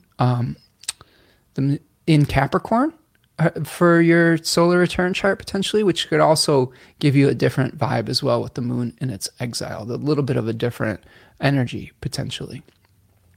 But some of the themes will still remain, especially like the solar themes we've been talking about, the Mercury Jupiter square that's going to be perfecting over the next few days, and having Mars in Capricorn is a positive for your chart, depending on where it is and what its role is. Kate says, I'm a fixed rising Leo, Sun Aquarius. Everything else is in 6th house Capricorn except Malefics in Scorpio with Pluto. The chat always seems to echo the stars, especially the moon. Yeah. I feel as a Cancer sun with the moon on the midheaven, I tend to tap into some kind of emotional zeitgeist when I do things publicly, or I'm feeling what the collective is feeling, and we are holding space for it. And that feels very much like what's happening today, as well as we're just kind of airing some discomforts, some grievances, and hopefully healing together with that. KP says, I lost my mom to ovarian cancer when I was 19. I despise cigarettes for the same reason. Absolutely. When a tragedy becomes personal, when a flaw in our system and in our health and toxicity of our environments becomes personal, it really, it changes your perspective. And we can't fight every battle, is what I will say. Some of us are touched by that tragedy so that we can become the voice and the advocates for that particular challenge. So KP losing a mom to cancer may make her an advocate for stopping smoking. Myself losing a mother to breast cancer and then subsequently a severe stroke makes me an advocate for not having toxic chemicals in our environments. And like I said, my mom was someone who used a lot of toxic cleaning products. She had candles going all the time that were petroleum based. Her house was just a soup of toxicity, and I tried to talk her out of it many times, but sometimes people can change when they want to, and sometimes they won't. So we can't save everybody, and that's frustrating. But when you lose somebody, if that experience can help you to save or help advocate for someone else's health, I think it's worthwhile. Or we can turn really just shit into like something better. It's not to say that the experience, sometimes I hate when we have to say we go through all these experiences because we had to learn something to do this and that. I think that's one way of looking at it. Sometimes we can just acknowledge that we went through some fucking terrible pain. What we choose to do with it is our own business. Not everybody's going to choose to like save the world if they've gone through a galling, horrific loss in their life. And if you don't choose to like go save the world because of it, that's okay. Sometimes you just have to process your pain personally. Okay. Let's see. Oh my God, so many good comments, friends. I'm going to have to start moving towards our rising sign so we can get out of here with enough time for me to eat my dinner by 4:30. Like, I feel like I'm so old. I like eat dinner at 4:30 now. But that's easier to sleep if you eat earlier. Rachel says, this feels right, about right for this upcoming year. I like the idea of turning into the moon phase for our solar return. Yeah. And again, there's a lot of details where I'd have to look at your specific solar return to kind of parse all of it out and how it's interacting with your personal natal chart. But those are just some of the basic thoughts I had about having that balsamic moon before your birthday there. Pan Turtle says, I often wonder if the placements in ancient astrology like the Scorpio moon were seen as fallen because of a very different cultural value system. It was probably very difficult to move in a society as a Scorpio moon. Now I feel there's a bit freer movement of expression and creativity to move that energy, and we can see the very valuable and unique experience that is a Scorpio moon. Absolutely. Great comment. And I think that this is something that Devin would confirm too. I mean, here's an example. Devin is a butcher. The moon is often seen as a nurturing, growth-orientated planet. Like Devin works in death, but he creates nurturing through his very martial activity. He creates sustenance through death, right? So that's necessary. There are some roles like that are necessary for a society to function. So yes, I agree with that. And often the values of an ancient astrological system have to be updated for modern sensibilities. That doesn't mean that we throw out all of the synchronicities and organization of that system. We just have to learn to speak about it in a different language, and a decolonized language, a more equal language. But at the end of the day, sometimes what the things that play out with having some challenging experiences do still play out in modern terms when we have an ill-dignified planet. And we can choose to grow our characters from it, or sometimes we choose to surrender to our more base impulses that could get us into trouble. So again, that's where the choice comes in with astrology. Okay. Wow, this is a great chat today. Great chat. Tracy says, "Hey Spencer and everyone, have been able to get to those wonderful healing sessions for a while. So good to be here today and so helpful." Oh, nice to see you, Tracy. Hope that you're doing well out there, and I'm glad that you're here. Okay. Let's see. Oh, Steven says, "Puxatawny Phil declares an early spring. Happy Groundhog Day." Yeah, that's nice. So did he see a shadow or didn't see a shadow? That today is Groundhog Day. I love that movie, that Bill Murray movie, Groundhog Day. It's a great movie. Rachel says, "You have permission to zoom through the rising signs and zoom off to eat, Spencer." Oh, good. Maybe we will go a little quicker through that today. Okay. Healing group. Oh, good. Glad to see that. Okay, friends. Awesome comments. Keep them coming. If you have questions, maybe even highlight a question. Okay. We have one last comment coming in here. It says, "Poor Puxatawny getting yanked from his cubby by those top hats again. Poor little guy." Yeah, I hear you. He didn't ask to be our weather vane. So let's start moving forward to the rising signs.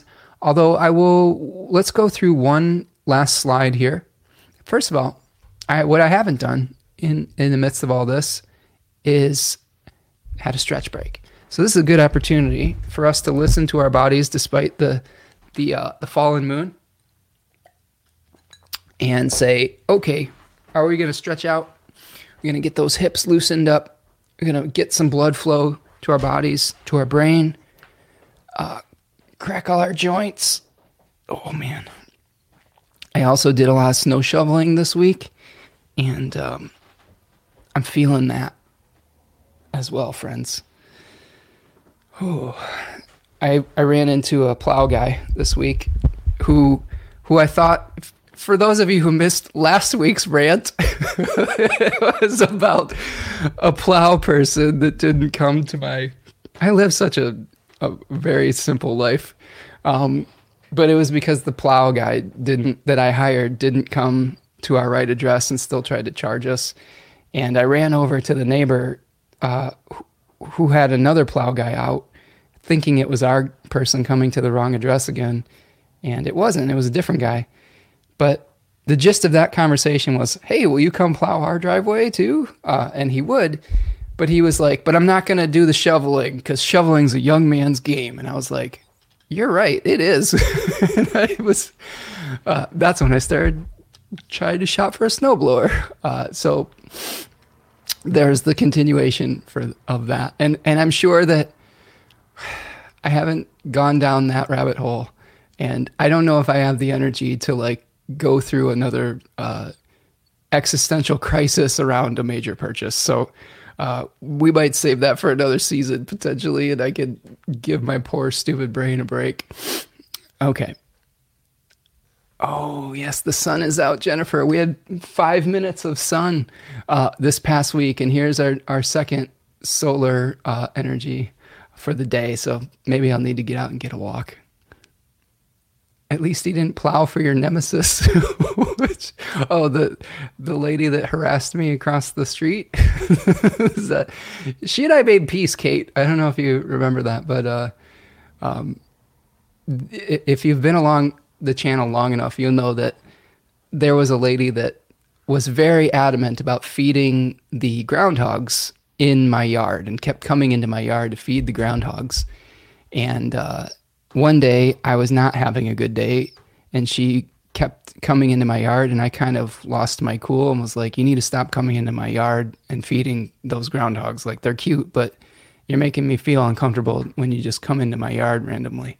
And she didn't take that very well because she has some mental health challenges.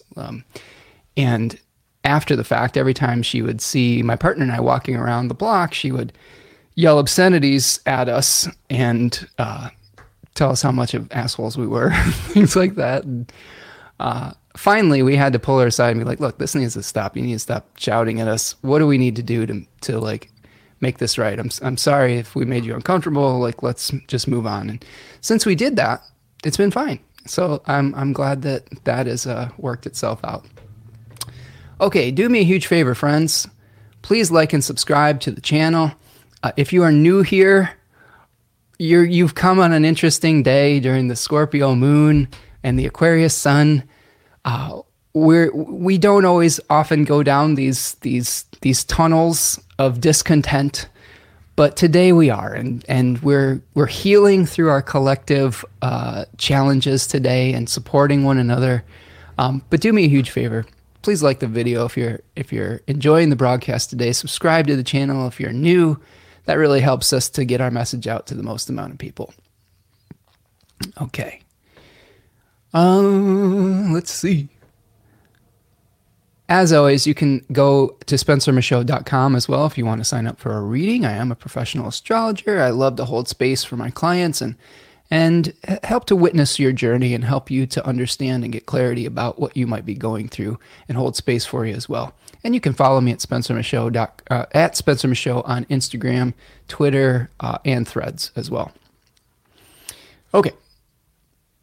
So what we are going to take a look at here is we are going to bring up to the screen one more dive into Aquarius 3 here.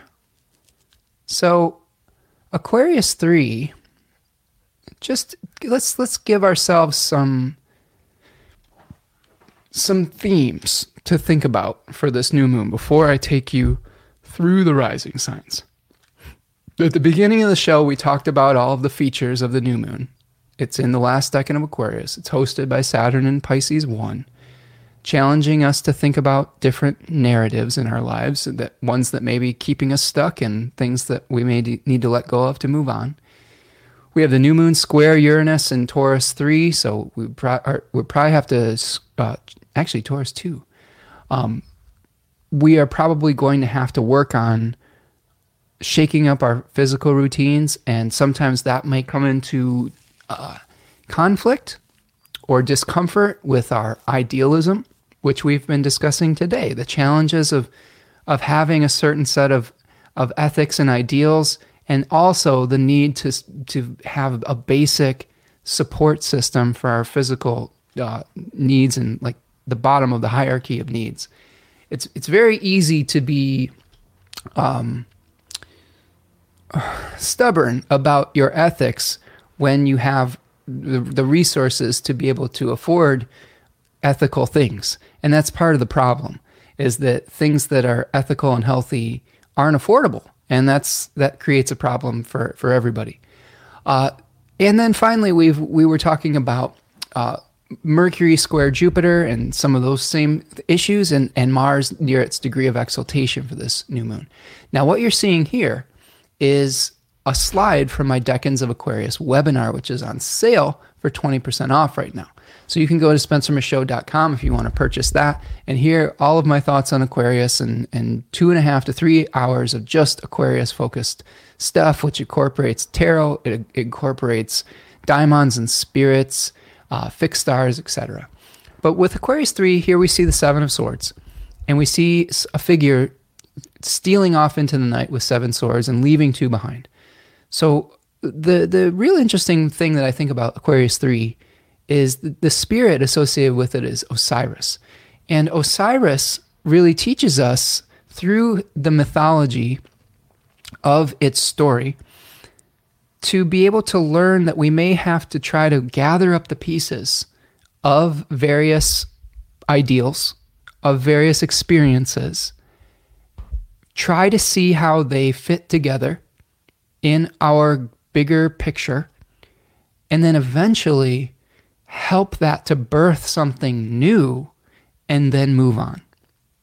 If you're unfamiliar with the story of Osiris, the basic gist of it is that Osiris was murdered by his wife Isis's brother Set, and Isis tried to resurrect Osiris, and then Set murdered him again. In various versions, there's different types of versions of the story, but Set eventually split him into many different pieces, and Isis had to collect those pieces, resurrect him, so he's a resurrection god, and then through their final coupling, which is a fancy word for sex, they gave birth to the next god that was worshipped, Horus. And then eventually Osiris went to become the Lord of the Underworld. He couldn't maintain that form. So you can see if we see and apply those teachings to the third decan of Aquarius, we can see that we may have to revisit something. We may have to collect knowledge from our past to birth something new, and then finally to discard something that isn't serving us. Okay. So, themes. Releasing and untying old karmic knots. That's Austin Coppock's title for this particular decan. The growing frustration that we may have in a situation that's been entangled with other parts of our life for a long time. Departure from a difficult situation. Growing disgust and frustration. Oftentimes we don't leave or move on to a new situation until our current situation has become completely untenable. Speaking as a Taurus moon, this is often how situations work in my own life. I don't really like making changes unless I'm so uncomfortable that I just have to. Like my pajamas, for example, they just have like holes in them, in the knees, in the butt, everything. And I've just been wearing them for years, and they're more whole than fabric at this point. So that's the discomfort necessary to finally move on and to try to find something new. And in your own life, you may have a situation where you have more holes than fabric in a certain situation. Maybe not literally, but figuratively. You may have a relationship where there's more holes than unification. And you might need to learn how to move forward with that. But you may have to examine, how you got from point A to point B. So knowing when to quit is another theme of this decan. I often tell the story of Simone Biles with this decan, because a few years ago in the last Summer Olympics, Jupiter was traversing this decan, and Simone Biles is a Pisces, so it's feeding her Jupiter was feeding her Piscean sun, her identity, and with it moving through Aquarius 3, something was moving through Aquarius 3. I believe it was Jupiter. I'm just thinking, now that I'm thinking about it, maybe it wasn't. No. Well, neither here nor there. Something was in Aquarius 3. There was a full moon or something like that in Aquarius 3 during those Olympics, and I apologize for fudging the details if it wasn't that. I'm pretty sure it was Jupiter, but I'm thinking about how long Jupiter's cycle is, and that doesn't necessarily make sense to me, but it could be wrong. Maybe I'm overthinking it, which is another theme of the sun in Aquarius 3, is too many thoughts, right? The point being is that she gained honor and merit for knowing when to quit, knowing when to stop. She was having a lot of challenges unstable effort, right? Which is the name of this card, where she was trying to do a very complex aerial maneuver off of like the what was it, what is that thing called, the launchy thing. But she was having what was called the twisties, where she was losing confidence in her ability to do the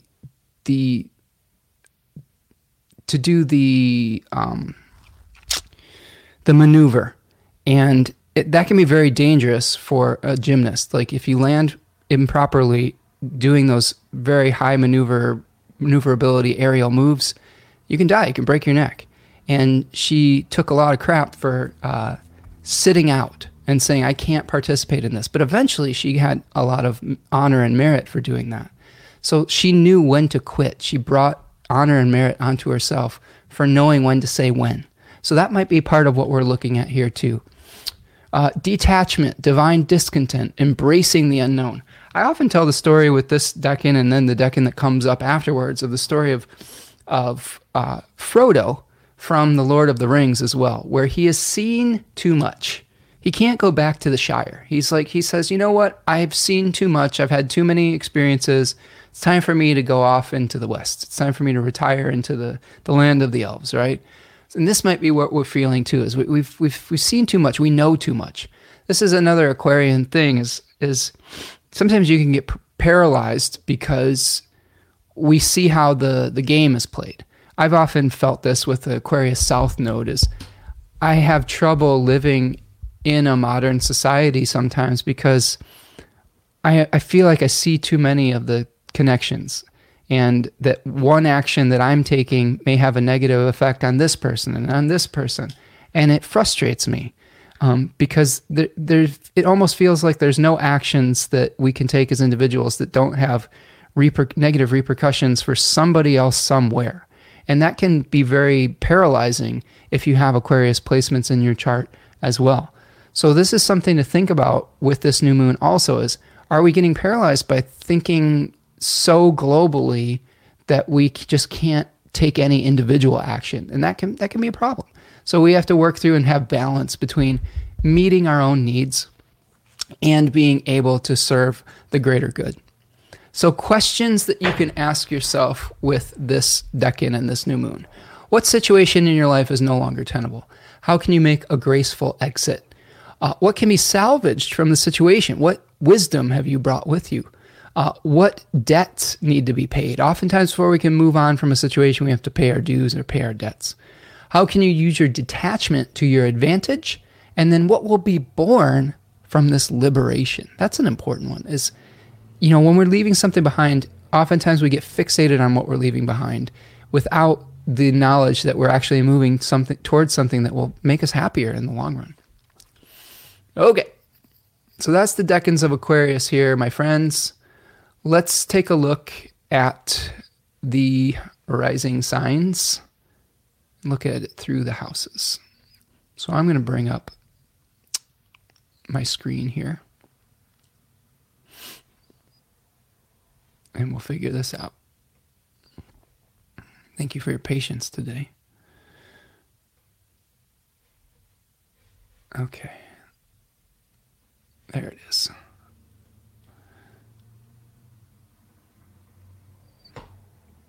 All right, so there is our first rising sign. So this is Aquarius rising. We're doing the new moon in Aquarius 3 for Aquarius rising. You are first today, Aquarius, and you deserve it. So Aquarius rising has the new moon in the first house, a really important new moon for Aquarius risings. This is something where we are working through a new identity, potentially. Okay, Aquarius rising has gone through some changes and is going to go through some changes with Pluto moving through that house. I've often felt like those of us with fixed risings, Aquarius, Taurus, Leo, and Scorpio, have really important roles to play in the Pluto and Aquarius time frame, because we're going to be having that planet angular. It's going to be very personal for us. We might be helping to usher in some of those changes. And as an Aquarius rising, many of the themes we've been talking about probably resonate with you as far as knowing when to quit, knowing when to be an objective observer, knowing how to encourage people to make long-term sacrifices for the greater good, or not even just long-term sacrifices, just thinking with the long-term benefit in mind as well. So that's the other thing. We often we think of things as like what we're giving up, but if we bring the benefits in and help people to see why it would be beneficial to make changes in their life, that can be equally as important and sometimes much easier to convince people to follow. So there is going to be a square between this lunation and Uranus in your fourth house. So there could be shakeups in your routine and related to your home, related to your family, related to your foundation. You may be needing to move on personally, and that could be a little bit shocking to the people in your family. You also are probably asking yourself a lot of questions about how you support yourself, Aquarius rising, with Saturn in your second house hosting this lunation. There needs to be a lot of narrative shifts around what you put into your body, how you support yourself with your resources, how you make your money, what is yours versus what is someone else's. All of those things can be beneficial to examine during this lunation cycle. And keep in mind, friends, this is really one of the moments of pregnant possibility like we experience at the cross holiday of Imbolc or Imbolc. I'm trying to figure out how to pronounce it. Some people say the B is silent. Others say there's a little bit of a B in there. But it's a cross holiday that is associated with the pregnancy of the ewes or the sheep, where we are seeing something beginning to stir under the ground. So great time for all of us to get objective and to feel the stirrings of a new start and to connect that with the eclipse that's coming, I believe in late March, early April, when the sun is in Aries. So look for this personal evaluation, self-evaluation, Aquarius rising, to help you make a powerful new start in your third house related to your community, related to your neighbors, related to maybe your siblings, or related to your trusting your own intuition over the orthodox systems that you may be a part of. That's another third house signification, is trusting your own inner wisdom versus what someone or what system tells you that you should be or do. Okay. All right. That's Aquarius rising. Painted Turtle, thank you, friend. Amazing show today, Spencer. That Aquarius 3 slide is so helpful. Good. I'm glad that you've been here today. It says, gotta go. Have a wonderful week until next time, beautiful people. Thank you, Painted Turtle. Thank you for sharing your experiences and for your wisdom here today. Yeah, take care, friend. Okay, let's move forward to Pisces rising. Oops, let's move that one here. Pisces rising. Okay, Pisces rising. Here we see the new moon in your 12th house.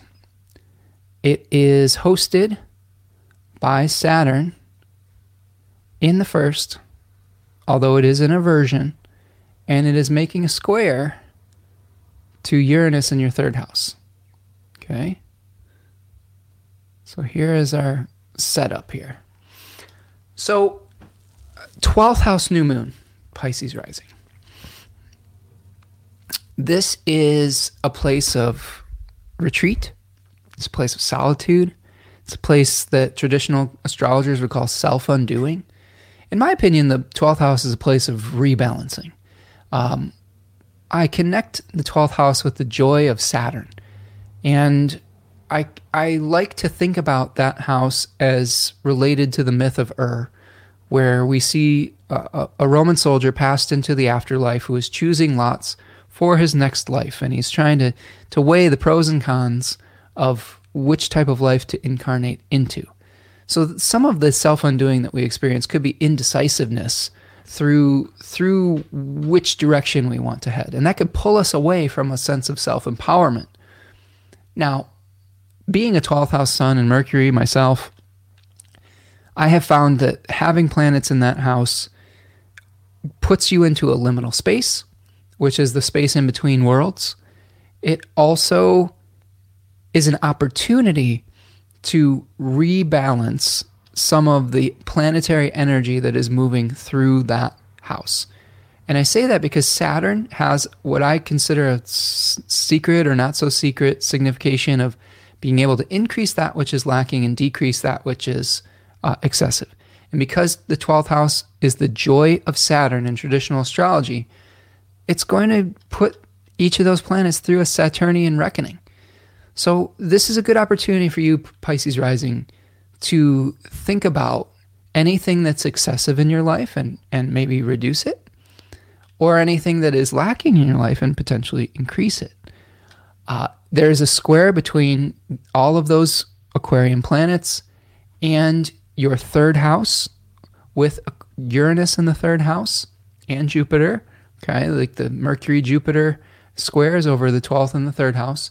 So be careful that when you're going through the rebalancing process, that it doesn't pull you away from a sense of self-empowerment and create problems with your siblings, your extended family, your neighbors. You may have to do things in a new way to trust your own intuition, to trust your gut, potentially. You may have to establish new routines and be able to work through just getting yourself out of a particular rut. Yes, even a Pisces rising can get in a rut or a habitual way of doing something, especially with Taurus in the third house. It's funny to me, like, certain rising signs have weird stubbornness that we wouldn't normally associate with them because of the houses that those fixed signs are on. So a Pisces rising, while their own particular character may be very changeable, they may have very, very stubborn routines, or they may desire personal comfort in their immediate environment over a lot of other things, and changing that may be difficult. So this is an opportunity to make those changes. With Saturn in your first house, Pisces rising, just a really important time for getting realistic about what is or isn't possible, especially when it comes to your dreams and with the mythologies that you've been crafting your life around. Okie doke, you got this. It could just be a really reflective and restorative period. Pisces rising, you've got a big stellium coming for your first house, like a big moment on the 28th of February, where you're going to have Saturn, Mercury, and the Sun all coming together in your first house. Could be a real big breakthrough. So this could just be kind of the calm before the storm, potentially, where maybe it's okay just to have a timeout and to take it easy without having to force the issue. I found that navigating the 12th house is a lot easier when you surrender rather than trying to force something. Okay, that's Pisces rising. Dawn says, thank you for the 12th house insight. As a stellium holder, it resonates. Good, Dawn. I'm happy to hear that. Yeah, I mean, I've lived it, so I'm just telling you my experience. And it definitely feels true to me. Like, I don't think that the 12th house is as much of the big boogeyman that traditional astrology wants to make it, but it can be. But there are ways to navigate it, I think, that we've had to learn. You know, before I get into Aries rising, just forgive me for one more personal anecdote related to the 12th house. I was looking at, I'm going to just pull this off for a second. I was looking at the chart of Bill Watterson. If you're familiar with Bill Watterson, he is the artist and author of the Calvin and Hobbes comics. And I love Calvin and Hobbes. Probably one of my favorite things as a child to read. I felt like so philosophical reading that comic strip. It was so deep, but also irreverent. And that's a combination I really enjoy. And I was thinking about Bill Watterson and seeing him come up in the news as he has a new book out or something like that. And he disappeared at age 37 or 38.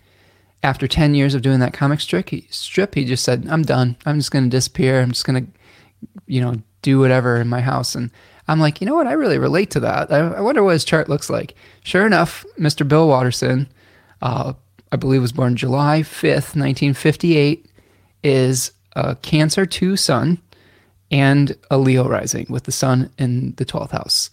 And I also had an experience where at about age 37 or 38, I completely left behind a creative career and started something completely different, and have become a little bit more of a hermit, even though I show up on these live streams each week. I just thought that was really interesting synchronicity and an example of someone who has lived in the liminal spaces of the 12th house. This is in relationship to talking about the 12th house, where he much of his life was after Calvin and Hobbes was dealing with disappointment around how people had tried to license his material, like where you see like Calvin pissing on like a Chevy symbol or something like that. That really drove Bill Watterson nuts, because he was very idealistic about Calvin and Hobbes. It was an expression of both his innocence and his philosophical reverence for nature and for the human experience. And to see it degraded like that was painful for him. But I thought that was just really fascinating to see. And for those of you who are curious, I did write a song. It's called Homicidal Psycho Jungle Cat. It's about Calvin and Hobbes. You can find it on my Spencer Michaud Music SoundCloud and on my Spencer Michaud Music YouTube channel in a live show that I did at the Hollerfest in the Cabin a few years ago. It's fun. It's a fun little tune. Maybe someday I'll play it on the channel, but check that out. And I just thought that was an interesting synchronicity and a very interesting 12th house experience of just saying, you know what, I was empowered in a certain way and I'm over that. I'm going off into the liminal space. So maybe that's an interesting way to think about things too. Okay, let's go back to Aries rising. Thank you for that little digression there. Let's see.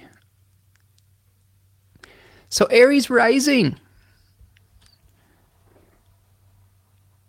Aries rising, you're going to have the new moon in your 11th house. It is going to be hosted by Saturn in the 12th. And then there's going to be a square to Uranus in your second house. So Aries rising, this could be a new start of potentially leaving behind a group that you've been a part of. This could be the beginning of unraveling some karmic ties and karmic knots between you and a group that you share values with or did at one point. And maybe those values have shifted. Maybe your values have shifted. Maybe the values of the group that you were a part of have shifted. And it might be increasingly frustrating to stay in that environment. You may be wanting to go off on your own liminal space journey with Saturn in the 12th house. There also could be a shakeup with the way that you engage with the group and your own physical resources. You could be trying to do something new financially in your life, and trying to bring that into alignment with the group's values could be difficult. So it's okay to make a new start, and it's okay to have a different budget or something like that. There could be just some difficult communication around how you manage the resources of the group potentially. The good news, Aries rising, is that you've got an awesome eclipse coming in the spring that could really be empowering for your independent journey. So hang in there until that period of time and go through and tie up the loose ends before this really powerful new start around the spring equinox. Okie doke.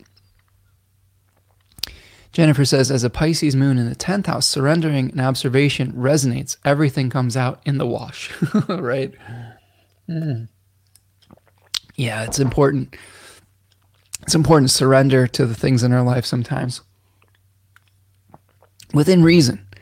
Part of the beauty of having Virgo placements is the dissatisfaction and disgust that you feel with certain situations allows you to engage with it and to make changes. Sometimes if we surrender too much to situations that are unhealthy for us, that's when we embrace the martyr side of Piscean placements. So it's always a balance, right? The Piscean folks can teach us when we need to surrender and when we need to stop getting involved in trying to fix or change something. And the Virgo placements can show us when we shouldn't have to put up with something for that long of a period of time, or when we are just self-flagellating as far as not taking control of our life when we need to. Isn't that beautiful how those things inform one another? Okay, let's keep going. I'm just going to keep rolling here. Yeah, Kate says discontented. At least we understand that we aren't alone in this. Absolutely. Yeah. That's what's great about our community here, friends. Get to go through these transits together. Okay. So let's talk Taurus rising. Okay, Taurus rising. Taurus rising has an angular new moon in the 10th house. Okay. So you can see that big stack up there in your 10th house. You could see Saturn in the 11th house as its host, and then the square with Uranus in the first. That's a pretty big set of angular placements for you Taurus risings. All of the fixed risings are probably going to feel this one pretty intensely. So this is a new start or a new beginning of an ending in your career, Taurus rising. Maybe there's some job situation that you just have been really frustrated with that isn't tenable anymore, or you may have to revisit and unravel some karmic knots, pay some dues, pay some debts so that you finally move on. You may be really questioning how you participate in the shared values of a group that you are in. That could be informing what you're doing. You might have a pretty powerful new start coming with your Mercury, Saturn, Sun conjunction around the 28th of February in your 11th house, so keep your eyes peeled for that. All of the Aquarius placements, though, are going to be squaring Uranus in your first house, so you may be really shaking up your own personal identity around this time period. You also might be trying to expand the way that you do business and the way that you put yourself out there as Jupiter moves through that house as well. But you are going to have to find a harmonious balance to the needs of the group and your own personal comfort. So those are going to be the challenges that you could be working through during this particular new moon. Hang in there, Taurus. I know that it's not fun being uncomfortable. I'm speaking from experience. But eventually, through trial and error, as we've been talking about today, you can find the right patterns, the right routines, the right expression that will help move you forward within your life. Okay. Yeah, Taurus rising might not like the new title. Yeah, there could be something out in the job where you've taken on some responsibility that feels uncomfortable, that you've been forced outside your comfort zone. But that's how we grow, right? I think it's really important to accept that there will be times where we've just outgrown something else. And I think you'll know when trying to do the old thing becomes really uncomfortable, then it's time to grow. I think a Taurus tendency is to hang on to something until it's less uncomfortable to change than it is to stay the same. And again, speaking from personal experience. Jennifer says, right, I have Pluto and Venus conjunct in the 4th house, gives me that balance. Good. That will help,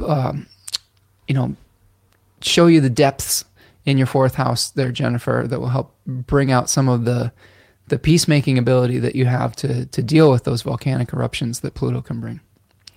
Kate says, with Taurus 10th house, I've been going through growing pains in this area. Yeah, as a fellow Leo rising, I feel you. Yeah, for sure. We'll get to that with with Leo rising and the changes that we've been having to make. Part of the experience of this particular broadcast that you're witnessing over the last few weeks is Uranus in my 10th house and Jupiter, trying to do something new and shake it up and improve my production values and all of those things. So probably going to be some more changes coming along, and hopefully they'll be positive ones. Okay, Gemini rising. Let's look at Gemini rising. Okay, Gemini rising. Gemini rising is experiencing this new moon in the 9th house. Saturn is the host in the 10th. And then we have the square to Uranus and Jupiter in the 12th house. So for Gemini rising, there could be, we had a wonderful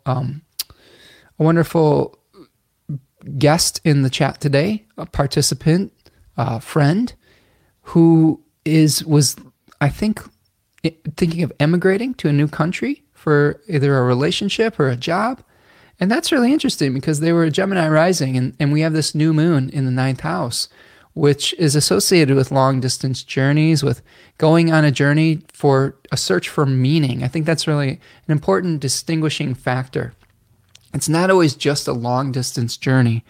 It's a journey that we take to find a sense of purpose and meaning in life, where sometimes the short journeys that are described in the 3rd house are related to just our daily habits, our routines, or even just a return to our familial lands. So there are some astrologers that think that a 3rd house journey, even if it's like 4,000 miles from New York to California, if you're returning back to your family, it's a 3rd house journey. So the 9th house is one that, even if it's not that far away, like if it's to a church or something like that, where you have a transformative experience, or to anywhere, it doesn't have to be a place of worship. That's just one of the things that it could be. It's not about the distance. It's about the meaning that comes through that journey. So for Gemini rising, you might be going through some kind of movement, travel that helps you experience an experience like a pilgrimage of some sort. You may have to revisit something in your past so that you can move on with something in your life. And maybe it's through a physical journey.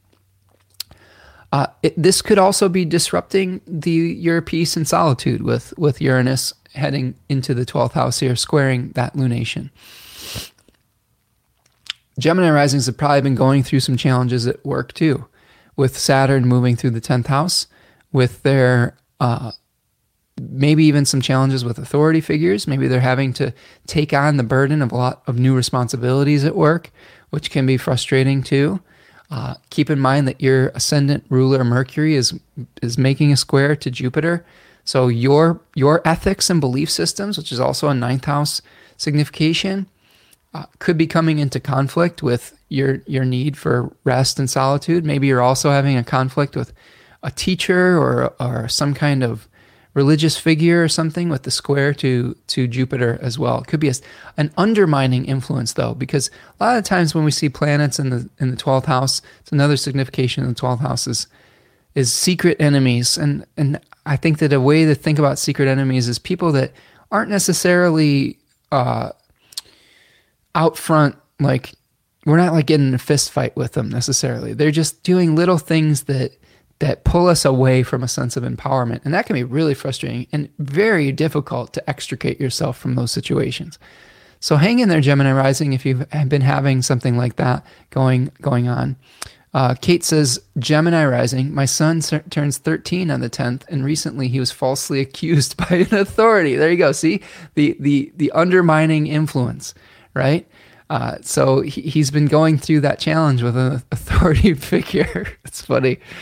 I love how literal it is. And it's not funny what your son's going through, but it is, I do find it amusing that the planets can speak to these issues, that it actually works, I guess, is what I'm sometimes always find enlightening and ridiculous sometimes. Isn't it just ridiculous sometimes what we're doing here? That we're literally looking at like these planets on the chart and it can accurately describe someone's lived experience. I never take that for granted, and I'm constantly in awe and wonder of it. Okay, so yes, if you're a Gemini rising, there could be challenges with authority figures, especially if you're in school or something like that. But that might lead to that conflict might lead to an awareness of something that you need to move on from, Kate, or that your son needs to move on from. Maybe this is the moment where you're thinking about moving to a different teacher, or a different class, or a different school, even potentially. The growing frustration could lead to a change in circumstance that could be very beneficial. Okay, Gemini rising. I hope that helps you on your journey. Let's keep moving. Okay. Cancer rising. Cancer rising, you have an 8th house new moon. Cancer and Cancer sun. This is interesting to me. I'm a Cancer sun, so I often resonate with the description that comes out of Cancer rising stuff too. So something to keep in mind. It's a weird quirk of astrology that sun sign horoscopes and rising sign horoscopes can sometimes have some overlap. And I'm not exactly sure the mechanism of that, but I find it unique and fascinating nonetheless. Kate, sorry to hear that. Yeah, says, I had to defend him. It was horrifying for him. School bus, neighborhood kids, local police. It was a whole thing. Ooh, I'm sorry. That definitely sounds like a Mercury-Jupiter square with the 12th house.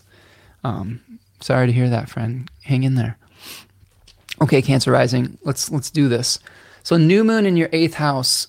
This is a potential new start for the shared resources that you have with yourself and another party. And it could be a romantic partner. It could be a business partner. You could be reevaluating and getting an objective perspective on how you share resources with other people. And this could be something where you may be moving on to a new situation. Saturn is going to be hosting that new moon in the 9th house, causing you to maybe have to get realistic about your belief systems when it comes to your shared resources with someone else. Maybe someone's either getting a promotion or losing their job, or having something where you're having to have a discussion about the division of responsibilities. And you may have to come down off of a preconceived belief about how those responsibilities are divvied up. Now, you're also experiencing a square from the new moon in the 8th house to Uranus in the 11th and Jupiter in the 11th. So there could be some shakeups in the groups that you both are a part of as well. You may have to establish some new routines with how you relate to the public and the people that you share a belief system with.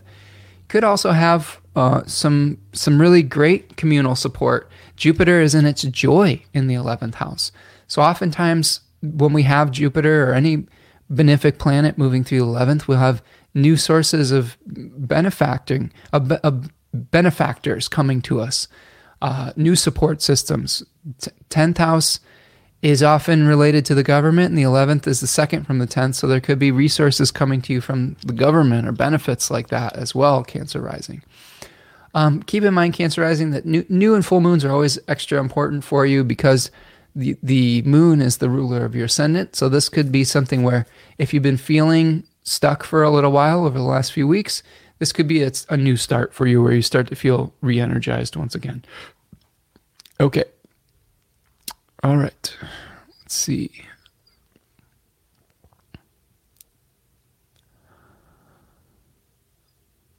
So I'm going to move on to Leo rising, just in the interest of time. I know we've got some new comments in here, but I can't get to everything here today, and I'm starting to get hungry. And what you don't want is your friendly neighborhood Cancer Sun Taurus Moon astrologer to get too hungry or hangry in the middle of their live broadcast. So, especially on Scorpio Moon Day. Okay, Leo rising. What's up, Leo risings? What's up, friends? What's up, Bill Watterson? Hope you're doing well out there, friend. All right, Leo rising. We, Leos, are going to be experiencing a new moon in the 7th house, hosted by Saturn in the 8th, and making a square to Jupiter and Uranus in the 10th house.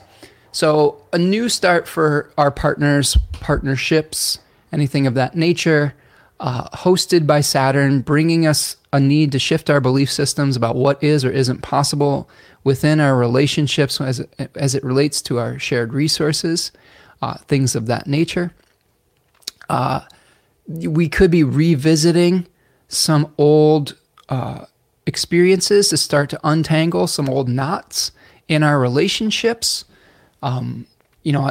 Speaking from personal experience, I feel like we're getting close to a shift in my own relationship as far as a situation that had been challenging us for quite some time, and I feel like we're on the cusp of unraveling an old knot that's been bugging us. And I don't want to go into many details about that before it's like all worked out, but I can speak from experience that I can see the writing on the wall as far as like a new start that could be happening within a relationship that could be beneficial through potentially leaving an old situation behind and moving forward into a new one and seeing what wants to be born from a new situation. So the square that's happening with the planets in Aquarius to Uranus, it could be making it necessary for you to shake up your vision of what is possible for you in the public sphere. You may have to do things differently within your job or within your public persona to be able to expand what you're doing. Just another example of this is with the Mercury square to Jupiter. I've had to think long and hard about how to expand my own ability to support my partner and my family through the work that I'm doing here on the channel. And for those of you who have been here a long time, I give a lot of my time to the live streams and to my audience and to my clients and things of that nature. And I'm having to find and think about new ways to support that work so that I'm carrying my end of the financial burden. For those of you who aren't aware, I'm not like a celebrity astrologer or like someone who makes a crap ton of money doing this. And I really have had an ethical aversion to things like a paywall. And I may have to pivot from some of that. Not to say that I won't keep showing up and doing all of these things, but there may need to be different ways to support the channel through maybe like something like a YouTube membership or a Patreon or something of that nature, where I can open up more channels for the work to be supported. And that's something I've seriously considered doing in the next few months. Again, it's a push and a pull. That's my own Mercury Jupiter square that I think that I'm thinking about, because my ethics don't always align with the withholding of information. But as we've discussed in this broadcast, sometimes our idealism does not align with what is practical in our lives.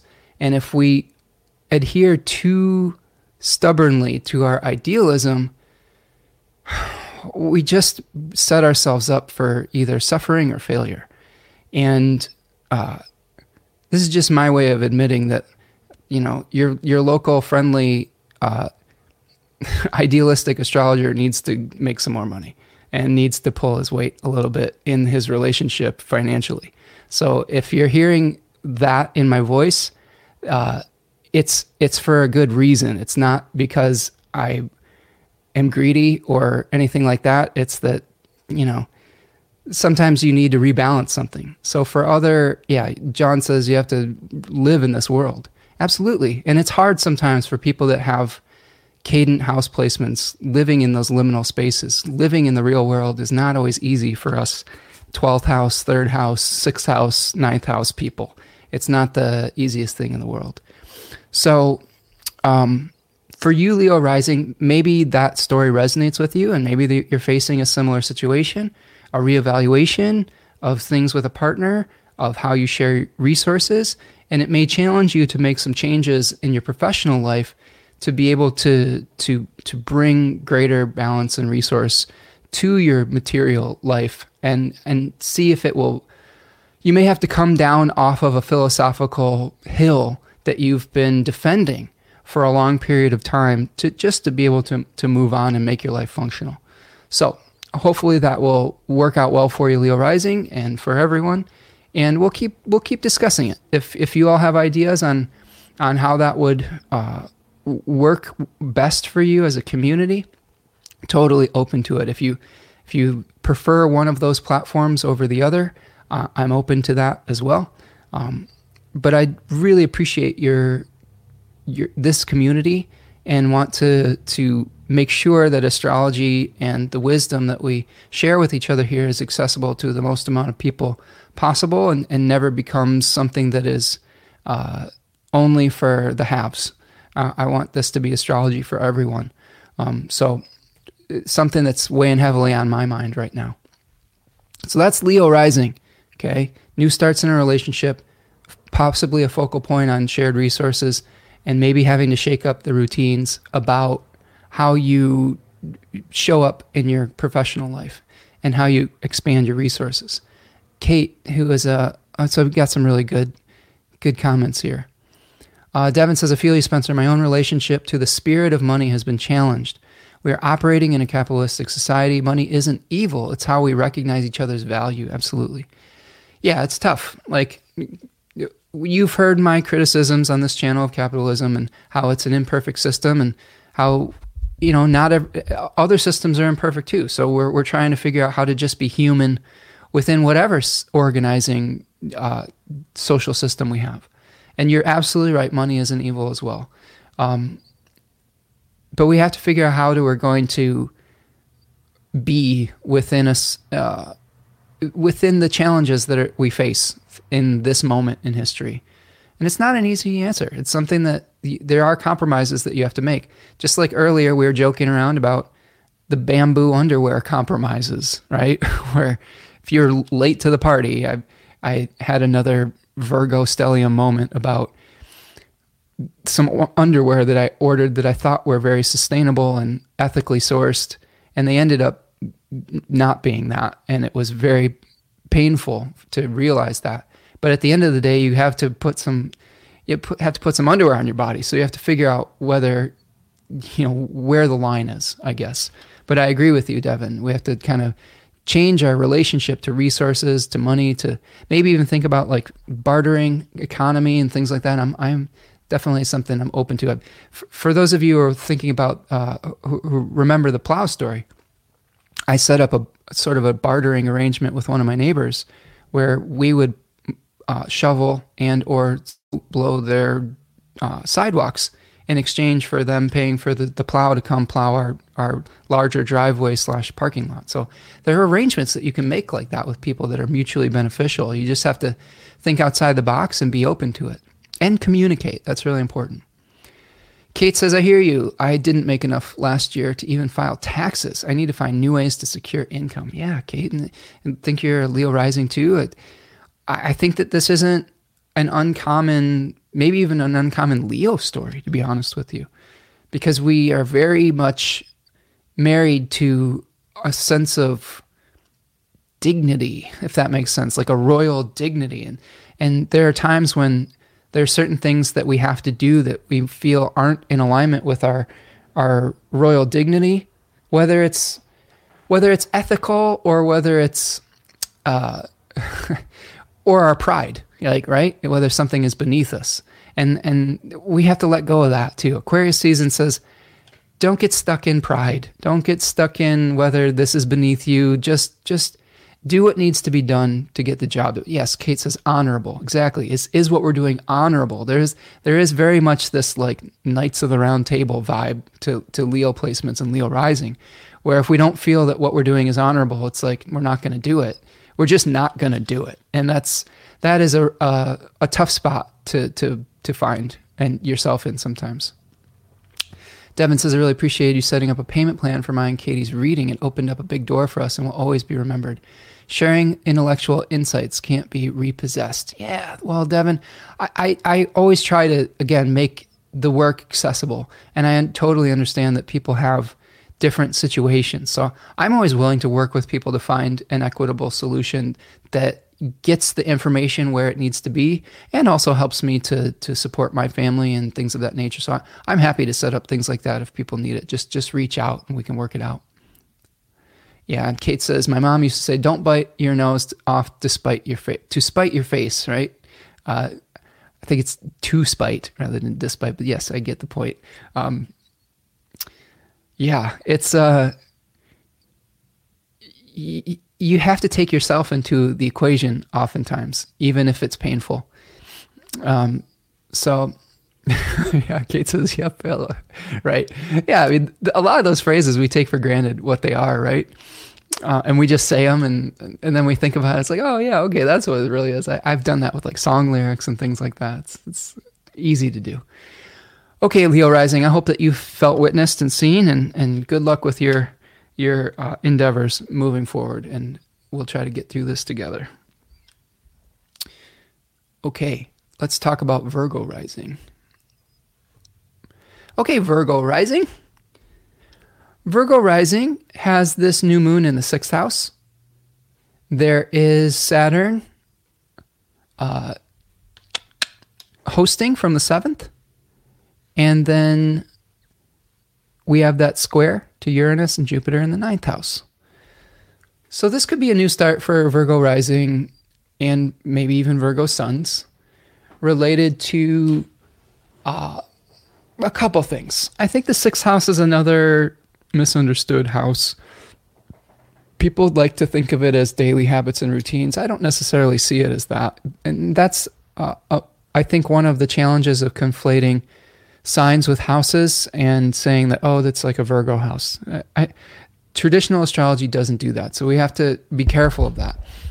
The way I do think about the 6th house, though, is it is much about work that we do that we don't get a lot of credit for. It also is related to people that have done a service for us, whether in the past, in traditional astrology, we would consider it labor that we, forced people to do, but now we pay them to do. We can either feel like we are doing unpaid labor in the 6th house, or we may be dealing with people we're hiring to do that service for us. So there could be something where you're thinking about moving on from a service provider, potentially. That could be something with a new moon in Aquarius 3 in the 6th house. There could be some challenges, though, between the communication that you have and your belief system with Mercury squaring Jupiter in the 9th. You may have to shake up your belief and maybe go on a journey and search out something new as well.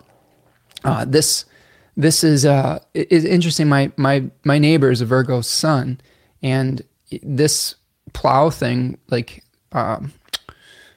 plow person was responsible for like 4 houses that he owned. He has a number of houses locally, and he's having to go off and seek out new service providers for that because they didn't do the job that they were hired to do. So this was one example in the mundane world.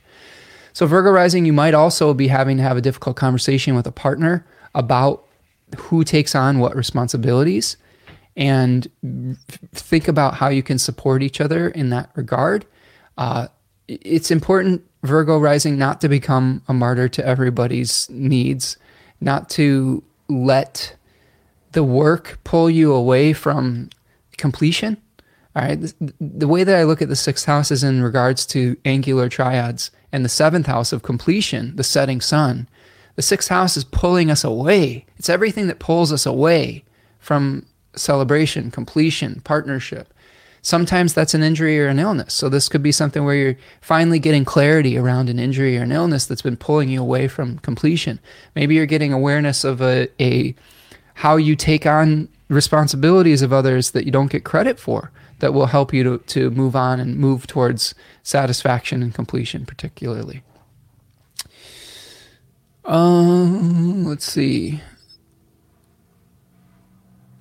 Yeah, we got some good comments coming in. Devin says, on a lighter note, we need some inflation on penny for your thoughts and my 2 cents, and another day, another dollar. Yeah. Inflation affects us all, like this is something we're dealing with here too. Like, we have a really difficult tax base in my city, which is not an affluent city.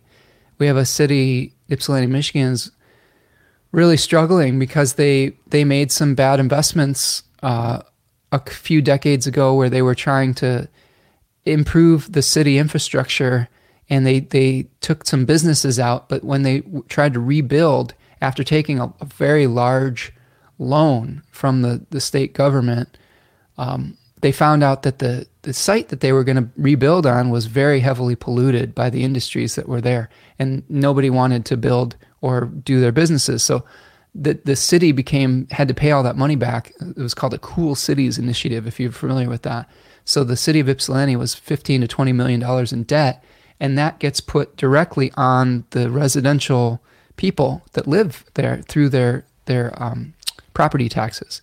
So the taxes here in Ypsilanti, Michigan, which is a humble city, okay, are very, very high. Some of the highest in the Midwest, even higher than a very, very affluent community in Ann Arbor that's 15 minutes away.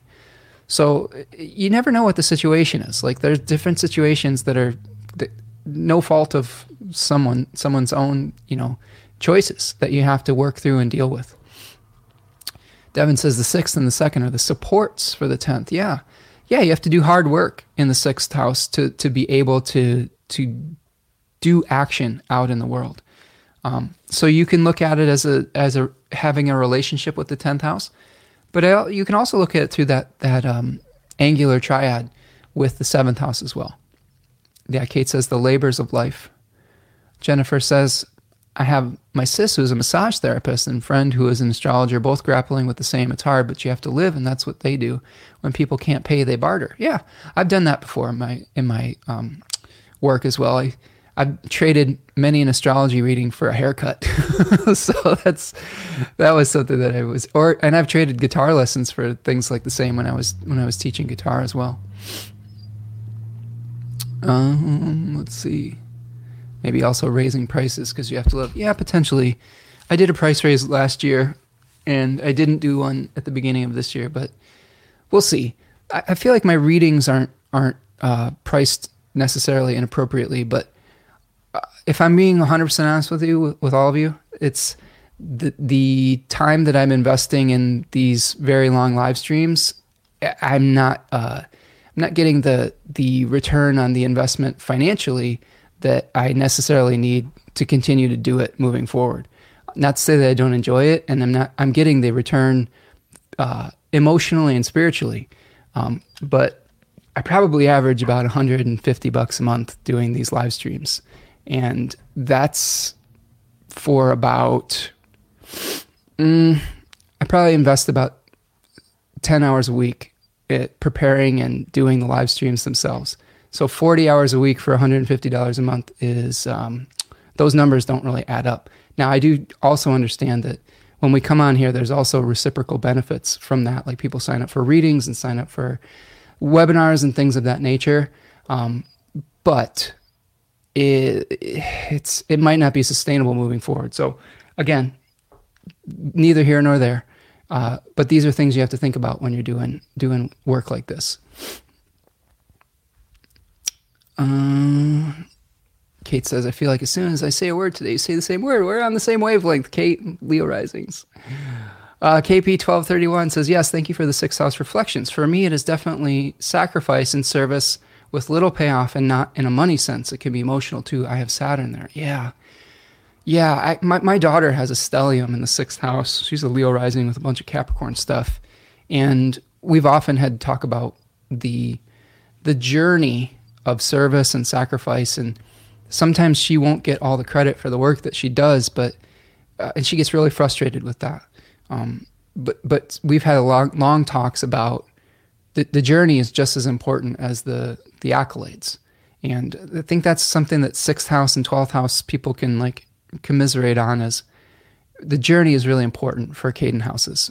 Remember, it's like something where I think we're going on a spiritual journey in every house, but especially in those houses, there's movement, right? And we're having to move from one state to another, and that's what is important about those. Kate says, I know a Virgo who is having trouble with his apprentice. Yeah, absolutely. So apprentices could fall under that as well. Stephen, the Jupiterian, says second house is money, prosperity, and sixth house are chores that you are not recognized for. As 10th, public reputation and career. Let's see. Yeah, I think I could agree with that. I think that definitely the lack of recognition in sixth house placements is something that I've seen play out before. Kate says you should definitely make a change, then I will brainstorm. Yeah, we'll see. We'll see. Again, I really enjoy doing these. It is a labor of love, but my situation is starting to change where I got to think outside the box. I got to change what I'm doing. Too much of the burden of our financial responsibilities is on my partner, and it's not fair. So it needs to become more fair, if that makes sense. Jennifer says, Sis is Virgo rising with Mars and Moon and Uranus in the 12th house and Pluto in the 1st. Things seem always so emotional and worrisome for her. Yeah, I think Virgo is inherently has some anxiety. Mostly because I think of its association with the harvest season and with trying to bring the impending winter and trying to preserve something against the ravages of time, and also having to figure out what needs to be released. But when you have Uranus and Pluto in the Uranus in the 12th, that can make some of that anxiety be hidden and behind the scenes and within the nervous system. And Pluto in the 1st is going to require a lot of changes for sure. Kate says, I'm struggling to get brownie batter into the pan. No self-control. Okay, yeah. Don't make me hungry, Kate. I'm getting to the end of this live stream, and I'm starting to get hungry myself. Okay, so Virgo rising, I hope that you felt seen and acknowledged for the work that you do. Keep up the good work. Let's move forward to Libra rising. Okay, Libra rising. Libra rising. And before I go over to Libra rising, I'm just going to throw this out there. Would something like this, where I go through each house, would that be some kind of potential perk for a Patreon or something? Would people be supportive of that? Or maybe even like a Q&A or something like that? Give me some ideas of what would feel like you'd be supported. I know you don't want to lose access to these forecasts.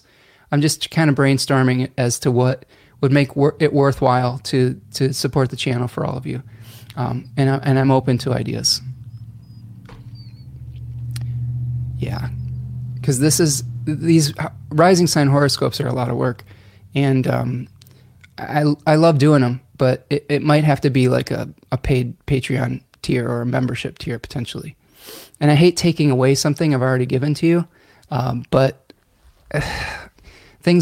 life changes, and sometimes we have to make adjustments. That being said, Libra rising. Libra rising. You are experiencing the 5th house new moon with Saturn hosting from the 6th, and with Jupiter and Uranus in the 8th house squaring the new moon. So this could be a new start for Libra risings in the way that you seek out entertainment. There could be something where you're dealing with your kids, where they're having to revisit some kind of old karmic debt situation to move on potentially. This could be some shakeups in your particular way that you share resources with someone else in your life. With the square to Uranus in your 8th house, Saturn is making you aware of how you may not take on a lot of responsibilities for your kids that you don't get a lot of credit for, or for your creative projects if you don't have kids. It could also be like questions about the legacy that you're passing on as well. Your chart ruler Venus is in the 4th house right now, so there could be a lot of like changes and thoughts about how to restructure your home and family life as well. So think about how you can expand your teamwork around that, how you can have meaningful conversations with your community or with your kids or with your creative partners to help you move forward with that as well. Okay, people are saying, yes, count me in. Okay, good. We've got people that are willing to support the channel in that way. Saturn, and Steven says, Saturn in the 6th house, Taurus here, always working on health and doing work I'm never recognized for. Saturn in Taurus always also opposes my Jupiter in Scorpio. Yeah, Steven, I know that's tough, buddy. Just this is where it's important to give yourself that recognition as well, like where that validation comes from within, and setting healthy boundaries. Say where are your limits.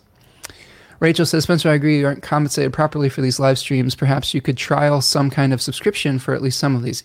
I think that might be coming in the future, Rachel. And I'm just floating it as an idea today to see the feedback I get on it. But yes, again, like ethically, paywalls bother me. But at the same time, like we have to have a balance between supporting ourselves and what we make available.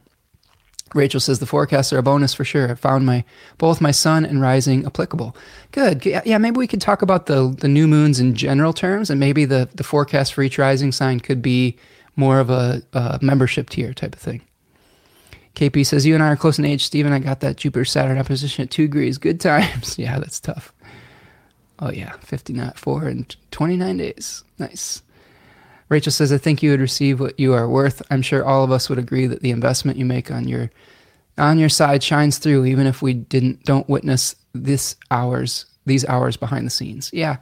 And to be honest with you, friends, it's more and more work as I'm improving the production values of the show. It's just more work invested, that like all the banners that you see, all the notes that you see, all of that is, all the slides that you see, is all of that's work.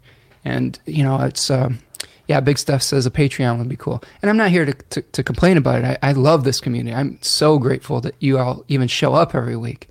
We're just having to maybe have to think about some different ways to go about it. Stephen wants to take a nap. Oh, it's like taking a sabbatical. Good. Well, hopefully you get the nap that you need, Stephen. Okay, Libra rising. New start in your 5th house with your kids.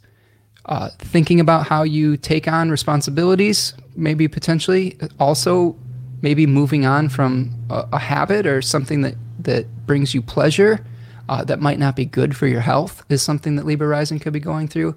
And then having some difficult conversations about how seeking pleasure is needing a new start with a partner potentially. Sometimes when we're trying to move on from something in our lives, having a supportive partner that is supporting us on our journey is really important. And when we don't have that, it can make it much more difficult. So think about that as well. Devin says, as a Libra rising, I'm already feeling my consciousness exploring how to share myself through my writing. Okay, yeah. So Devin, this could be a really important new moon for you in your 5th house. Being able to see how that creative process plays out. Maybe there's somebody that you could share responsibilities with so they could free more time up for you. Maybe there's something in your work where you might be able to delegate something so they could free more time up for your writing and your creative expression. Those also could be in play for sure. Kate says, that you ask us at all, Spencer, we know you care. We want you to do well for yourself and your family. Oh, I appreciate that, Kate. I feel sometimes I get really nervous trying to ask for what I need. And it's not natural for me. And I love giving and sharing. And sometimes it's really tough to admit that vulnerability. So appreciate that comment, Kate. Kate says, Devin, I enjoy reading your comments. You'd be great at writing. I agree, Kate. Devin is a great writer, has a lot of interesting progressive thoughts. And I think that you will find success with that, my friend. Jennifer says, you could cut up the rising signs and put them out as snippets to get more attention from more customers. Yes, I've been trying to think about that, Jennifer, about how to create smaller bite-sized pieces. But the challenge with that is that's hours of work, like to cut those up and put them out. And I've been trying to do that the last few weeks, and I just haven't been able to make the time to do it.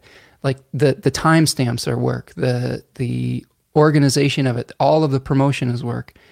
There's a lot of stuff that folks don't see behind the scenes. Like I'm my own promotion team. I'm my own research team. I'm a one-man band here. So gonna have to find ways to free that up. Kate says, advocating for myself is the hardest thing. I'm better at doing it for others, so I know it's brave. Yeah, it's tough, but that's why we're here, for each other. Devin says, thank you, Kate. I'm thinking about a Substack for my tarot insights and other things like that. Good, Devin. That would be great. I like your tarot insights. KP says, I second what Kate said. This is elite level astrology, and you deserve to be fairly paid for the good work that you do. Thank you, KP. Appreciate that comment. I really do appreciate the validation that you all are sharing with me today. And you know what? Just your attention and your ability to keep showing up each week really does, it feels really good. So I hope that I'm not going to alienate anybody with what I'm talking about today, but we all need to kind of support each other in the work that we're doing. Kate says, I would subscribe, Devin. Yeah, Devin, I'm down too. Like, send me a link. Okay. All right, let's keep going. Scorpio rising. All right, Scorpio rising. Scorpio rising is one of our fixed rising signs. So, Scorpio rising has the new moon in the 4th house, hosted by Saturn in the 5th, with the square to Jupiter and Uranus in the 7th house. So we are dealing with Scorpio risings. First of all, Scorpio rising, this could be a pretty good time for you just because your ruling planet, it's Mars, is in Capricorn in its exaltation, very close to its degree of exaltation. This is, if you're a Scorpio rising or a Scorpio sun, you're probably at the height of your planning and powers right now. It's a great time for Scorpio and Scorpio rising to be able to plan for your future and to be able to take actions towards building a solid material foundation. So keep that in mind. You may be revisiting some things in your home and your private and your family life that will help you to move forward, that will help you to work through some of the challenges that you may be frustrated with your family. You could also be getting very realistic about how you pursue pleasure, or with an issue with your children, if you have them, or your creative projects. You could also be having some challenging conversations with your partner about your values and how you expand your material resources as well. You may have to shake up some routines with your partners, and especially your material support systems. Yeah, that was another question I would ask you. Do all of you like do you all prefer something like Patreon, or YouTube membership, or Substack, or do you prefer like the yearly fundraiser, like Kickstarter type of thing? That's another thing like that I've seen be fairly successful. I'm just curious what people feel about that. Yeah. Rachel says, good old Scorpio moon, bringing up the tough conversation. Yeah, this is a tough conversation. No one likes to tell people the tough news about like, hey, I might have to, the thing you were getting for free for so long may actually have to, be paid for. Like, no one wants to hear that. But, so it goes. So Scorpio rising, and I'm sorry to keep belaboring this point, but you all are my community, and I want to make sure that I'm serving you in the best way possible, and I always appreciate all of your feedback. So just to wrap up Scorpio rising, new starts, but also revisiting something in your home life may have something to do with your creativity, with your children, with the legacy that you may want to leave after you pass on or to the world. And there could be some really important starts and shifts in challenging shifts in the way that you share resources with your partner, and how you might be doing some planning for the future. But to plan for the future, you may have to shake things up a little bit. Okay.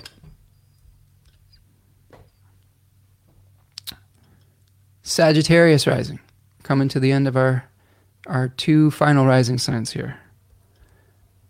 So Sagittarius rising is going to be experiencing this new moon in the 3rd house, with Saturn in the 4th hosting, and then Jupiter in the 6th. This is a new moon.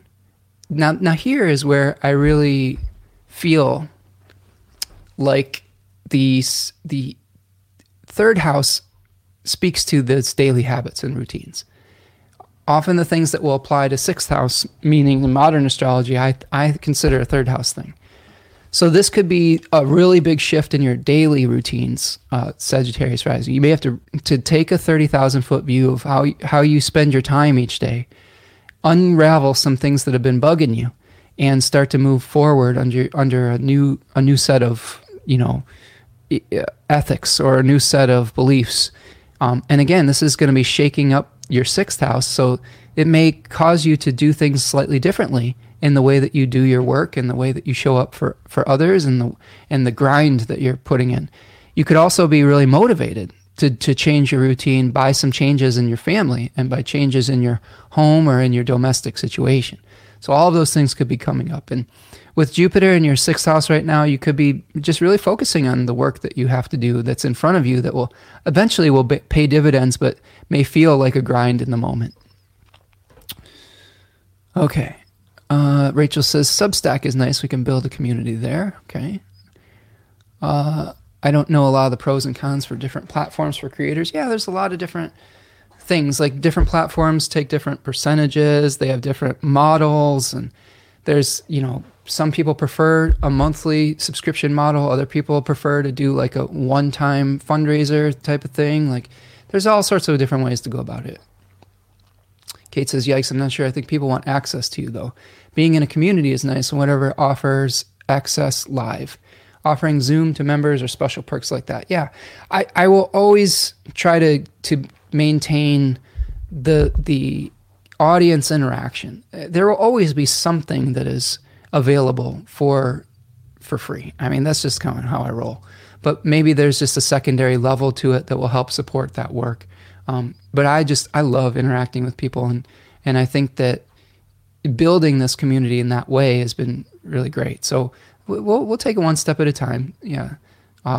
So yes, you have been very patient, Stephen, with your Sag rising.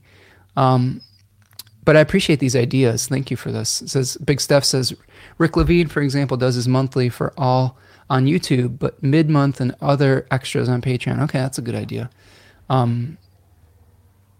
Yeah, this is great. These are great ideas. Devin says, thank you for your patience, Stephen. Let's see. Yeah, KP says, yeah, maybe a little of both and see what feels right. Absolutely. And this could be trial and error too. So if we do make those changes and something doesn't work, I'm totally open to that feedback and making adjustments. Steven says, I learned from patience from my time teaching elementary school. You're so welcome, Devin. Good. Yeah, that will build patience, won't it? I've done some elementary school subbing, and that was that was tough. Devin says, Stephen, I know you're in a new business situation. This could be the work we do behind the scenes that you'll benefit from later. Yeah, absolutely, Stephen. With that Jupiter-Uranus coming together in the sixth house, it's going to pay off eventually. Jennifer says, Kickstarter is good. Okay, yes, so there's a vote for Kickstarter. I know that there have been some successful Kickstarters in the astrology world, and we'll just have to see what works. Yes, says Dawn. Okay, good. All right, let's move forward to Capricorn rising. Hopefully, hope you felt properly seen there. Sag rising. Rachel says you may also consider trialing things and allowing it to evolve. Absolutely. What you all didn't know is that I actually have a fully formed Patreon that I made like 2 years ago, and then just never launched because I just couldn't bear to put something behind a paywall. So we'll see. Let's see. So Capricorn rising, you've been so patient, my friends. Capricorn rising, this is a new moon for you in your second house. Ooh, that sounds fun, right? I know that Capricorn risings often feel nervous about their sense of security, and this could be a brand new start for your financial situation, Cap rising. Could be a big change to your daily habits and your daily routines with it being hosted by Saturn. You could be reevaluating your budget and having to revisit how you pay for things. There could be a square between your new financial start and how you seek pleasure with Jupiter and Uranus squaring this new moon by whole sign in the fifth house. Maybe there's also some changes in how you seek out things that you love. Maybe it's a new creative process for you as well. Maybe you're doing something that resonates with you creatively as well. So your ruling planet of your first house, Saturn's just really encouraging you to change your belief systems around, your daily grind. I know for my partner, she's, looking into changing her daily habits and routines that might lead to a new financial start potentially. So I'm seeing it play out firsthand. So Cap Rising, hang in there with those changes. Recognize that if there's been an untenable situation with your financial situation, that the needle might start to move, and you're going to have a pretty big eclipse that's happening in your fourth house that could be pretty beneficial as well. That's coming up in the months ahead. Okay, Prudence says a community Discord is a popular Patreon member thing. Ooh, cool. Yeah, I have a Discord for my classes, but that would be pretty cool to have a Discord for all of us here. I was nervous in the past about managing it, but all of you are really nice to each other so far, so I don't think that would be super problem with this community. Everyone's been really kind to one another, and I appreciate that. Rachel says you might also consider trialing it and allowing things to evolve. Good. Yeah, Steven's working on building his business as an advisor using tarot. Oh, good, Steven. Congratulations. I hope that continues to go well for you, and that you're able to do good work through that. Don says, I pay Nadia Shaw $10 a month to get weekly rising and a monthly and special transits. Those are only 10-minute videos, no option to talk. I'm open to what you need. Ooh, that's good to know. Yeah, Nadia is a great astrologer, but that's good to know that that's kind of the going rate for a 10-minute video. We've spent, almost 3.5 hours here now. So I tend to be someone who wants to provide value, and this is maybe the Leo rising of always trying to prove your self-worth and prove yourself to people. But I think that as we grow further, we start to value ourselves, and we're learning that we are enough. I think that's one of the lessons here with all this. Kate says, you're only putting some behind a paywall. You can and will still offer ways to prevent barriers. Absolutely, Kate. And that's something that I hope that we will find the proper balance to. Dawn says, or do Q&As publicly to draw in new folks and pay for horoscopes. That's a good idea, Dawn. I really do like the Q&As. I like the freeformness where we are able to just work through questions and personal chart stuff. So I think that's a good idea. I was thinking about whether, and hopefully Capricorn rising have properly engaged with your rising sign. Just hang in there. You got a really powerful Mars Capricorn rising in your first house, helping you to make the changes you need to for long-term benefit. Okay, I'm going to pull this back up here. So Don, one of the questions I was asking myself was, if I was going to give a perk, would it be something like the rising signs in the, Patreon membership, or like the Q&As? So I'm wondering which thing would be better to keep open, that might be something to think about, or if people have opinions on that. But these are really great ideas, friends. I appreciate you going through that process with me and allowing me the honesty and vulnerability in which is a difficult topic to discuss. And again, I do want it to work for my community. This is why I asked the question, right? I don't want to just make these changes and piss everybody off. I know that I'm not going to be able to make everyone happy, but the feedback is appreciated. Okay, friends, let's wrap this one up for the day. You all have been amazing today in the chat. This is awesome. Thank you so much for for going on this journey here. Tracy says, you're awesome, Spencer. Oh, thanks, Tracy. So are you. Thank you for showing up each week. Appreciate you, my friend. So what we're going to do here, first of all, do me a huge favor before we finish off the show. Like and subscribe to the channel. That's the easiest thing you can do to support the channel, is make sure that you've liked the video. It really, really does help. I know it's a very simple thing, but it does help us spread the word to more people. Subscribing just helps me, give me feedback on whether people are enjoying what I'm doing and things like that. That's always very helpful as well. You can follow me over at spencermichaud.com and sign up for readings over there. That's another great way to support the work that I do. And you can follow me on Instagram and Twitter at Spencer Michaud. So we're going to end today with an I Ching reading and an animal. So the I Ching that I have for you for this new moon, I asked the I Ching on my little app here what is the essence of the new moon in Aquarius 3 in 2024? And the I Ching said, difficult beginnings with the need to become adaptable. So this is a hexagram that is related to number 3, some other interpretations: difficulty in the beginning, pushing up out of the ground, growing pains, birth throes, birth pangs, time to gather helpers, right? So today we've been talking about how we can support each other to keep doing the work that we need to do and be realistic about our situation. So they talk about sprouts pushing up out of the ground. And sometimes there's difficulty when we're beginning something new and we feel uncomfortable and we feel like we're being pushed out of the womb and into the world. And oftentimes when we do that, our first reaction is to cry. It's like, oh my God, this is uncomfortable. It's cold. It's wet. It's not the warmth of the womb. And this might be a time period where we're feeling like we're having to move outside that comfort zone to move forward with our life. So there's one changing line for this hexagram. It's the 4th line. And it says, like a team of yoked horses pulling against each other, nevertheless, one strives for union. To go on brings good fortune. There is nothing for which this is not beneficial. So this is funny. And I took this into account as I was thinking about what to talk about today. Literally the translation I'm looking at says, the lesson of this line is that you must never be too proud or too afraid to accept help or join with others if it will allow you to achieve your goals. Isn't that funny? Recognizing that you cannot succeed alone and having the humility to ask for assistance is not a sign of weakness or disgrace, but evidence of wisdom and clarity of thought.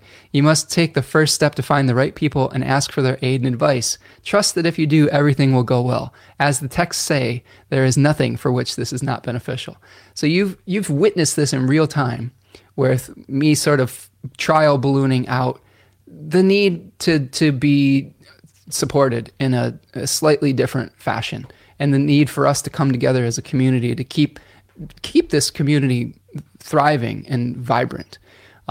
Because I can't carry the weight by myself as much as I try. I really do try.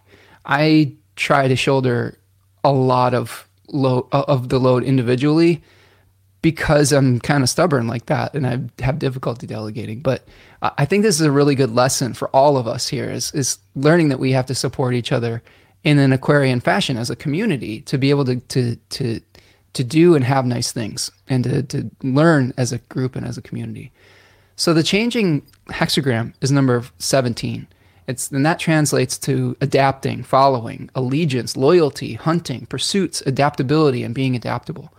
So again, we have to move off of our fixed positions. And this is Uranus and Taurus saying, move off that fixed position. Maybe you need to do something different. You change the routine to get the foundation and the resources that you need to keep doing the work that you need to do. So this might be an opportunity for all of us to do that. Now, if there is one quote in their interpretation that says, if you want others to follow you, this is concerning the obligations of followers and leaders. If you want others to follow you, you must know how to adjust yourself to them. In the words of the old Chinese proverb, to rule is to serve. One of the other reasons that I bring this up publicly live in the group with you is to figure out what would serve you the best. So this is an example in real time of talking to your community about what would best serve their needs while also taking your own needs into account. So in your own life, you may have something where you have to make a difficult new start, where you have to push through to some new beginning and make some changes so that you can keep doing whatever work that it is that is important to you. And always keeping in mind how it can be service orientated. And this, I'll tell you, the animal that we got is perfect for this. It's the synchronicity is really important with it. And I'm just checking in with the,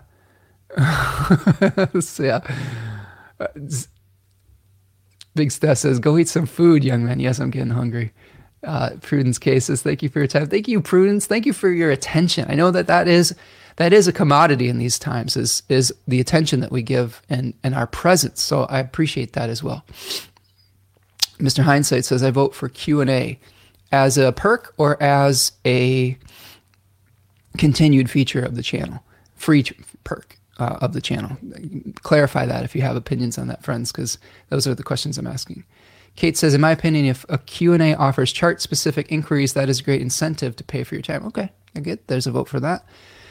Kate says, look into Maria Di Simone. She's a different kind of does a different kind of astrology, but she frequently goes over offerings, and one includes chart-specific questions. Okay, that might be good. CG Peterson is here. Says, hello, super late from Iowa City, watching along with my partner who recently was promoted. It's been a very bumpy road. Things are on the upshot, though. Oh, I'm glad to hear that, CG. Hope that you're doing well. And thanks for joining us today. And go Hawkeyes, right? Thanks for being here, friend. That's a new name. Wowzers KP1231 says, goosebumps on that I Ching. Yeah, I Ching never messes around. I'm constantly in awe of the I Ching. Don says, is a vote for Patreon. Not a huge fan of Kickstarter. Yeah, I know this. There's always drawbacks and things. Don says, or YouTube membership. Yeah, challenging to know which one of these platforms will be the most beneficial, both for audience and for creator. Devin says, I think a Kickstarter is a bump for the work you've done and then a Patreon to move forward. Also including promoting maybe a discount of Tanya's awesome work. Yeah. There is discounts that are coming with, maybe that could be part of the Patreon, right? Is that what you're thinking? Yeah, that's a good idea. Our businesses are very synergistic, and when you support me, you're supporting her, and when you support her, you're supporting me. So I think that's a really great idea. CG says, difficult beginnings and adapting both couldn't be more personally relevant. Oh, good. I'm really glad to hear that. That is something where I'm really feeling this I Ching too, my friend. It is something that I think we're all going to be going through. Kate says, likely you'll need to offer a variety of services, one through YouTube, one through Patreon, throw in a Kickstarter too. Okay, good. This is really great feedback, friends. Jennifer says, as Gemini rising, I totally agree. Adjustment is mandatory. Kate says, seriously, okay. Well, we'll all try to unfold it as we go. And I'll appreciate your patience with me just testing things out. I may not get it completely right at first, but recognize that my goal with all of it is to be the best astrologer I can for all of you, and to just be able to recharge my well, and so that I can continue to do this work without either suffering personally myself or really making the people around me having to shoulder more of the physical burden and the financial burden than they deserve. Because really, when we're talking about, we're talking about Tanya. Okay, so like, help me be a better partner by learning how to be a better provider, and to be properly compensated for this work helps me to be a better provider for my partner and for my family. Mr. Hindsight says the Q&A can be used either way for you. I think it's very beneficial to hear other situations. And thanks again, Spencer. Oh, thank you, friend. Yeah, we're all just kind of we're brainstorming. We're in the ideas here regarding Go Hawks. Yes, so maybe for a different time, please tell me you've heard of Caitlin Clark. Oh, I've heard of Caitlin Clark, CG. The next, I don't know, I guess the female equivalent of LeBron James. Like, yeah, she's amazing. And what a NCAA tournament she had last year, and facing off against LSU. Gives me chills. I don't think she's the LeBron James. She's basically the Steph Curry of college basketball, if I had to compare it to anything, right? She's got range outside, to the half court. It's pretty cool. Kate says, you won't get it right, and that's a good thing. Keep trying. It's worth it. Oh, thanks, friend. Steven says 49ers or Chiefs? Ooh, that's a tough one, Steven. I basically gave up after I got the Eagles prediction wrong. And Chris, no, you haven't messed the animal reading. I'm just answering a bunch of questions first, and I'll get to that in a second. Sorry. But upon further review, I kind of think it's going to be the Chiefs. I think that Andy Reid's chart looks really good, and I didn't see anything in Kyle Shanahan's chart and the method that I use with the South Node to suggest that he's going to win the Super Bowl. But I've been wrong in the past, but I'm feeling the Chiefs in this one. But we'll see. Okay. Oh, she's an Aquarius stellium. Nice. We're talking about Caitlin Clark. Very true. See, he says Michael Jordan.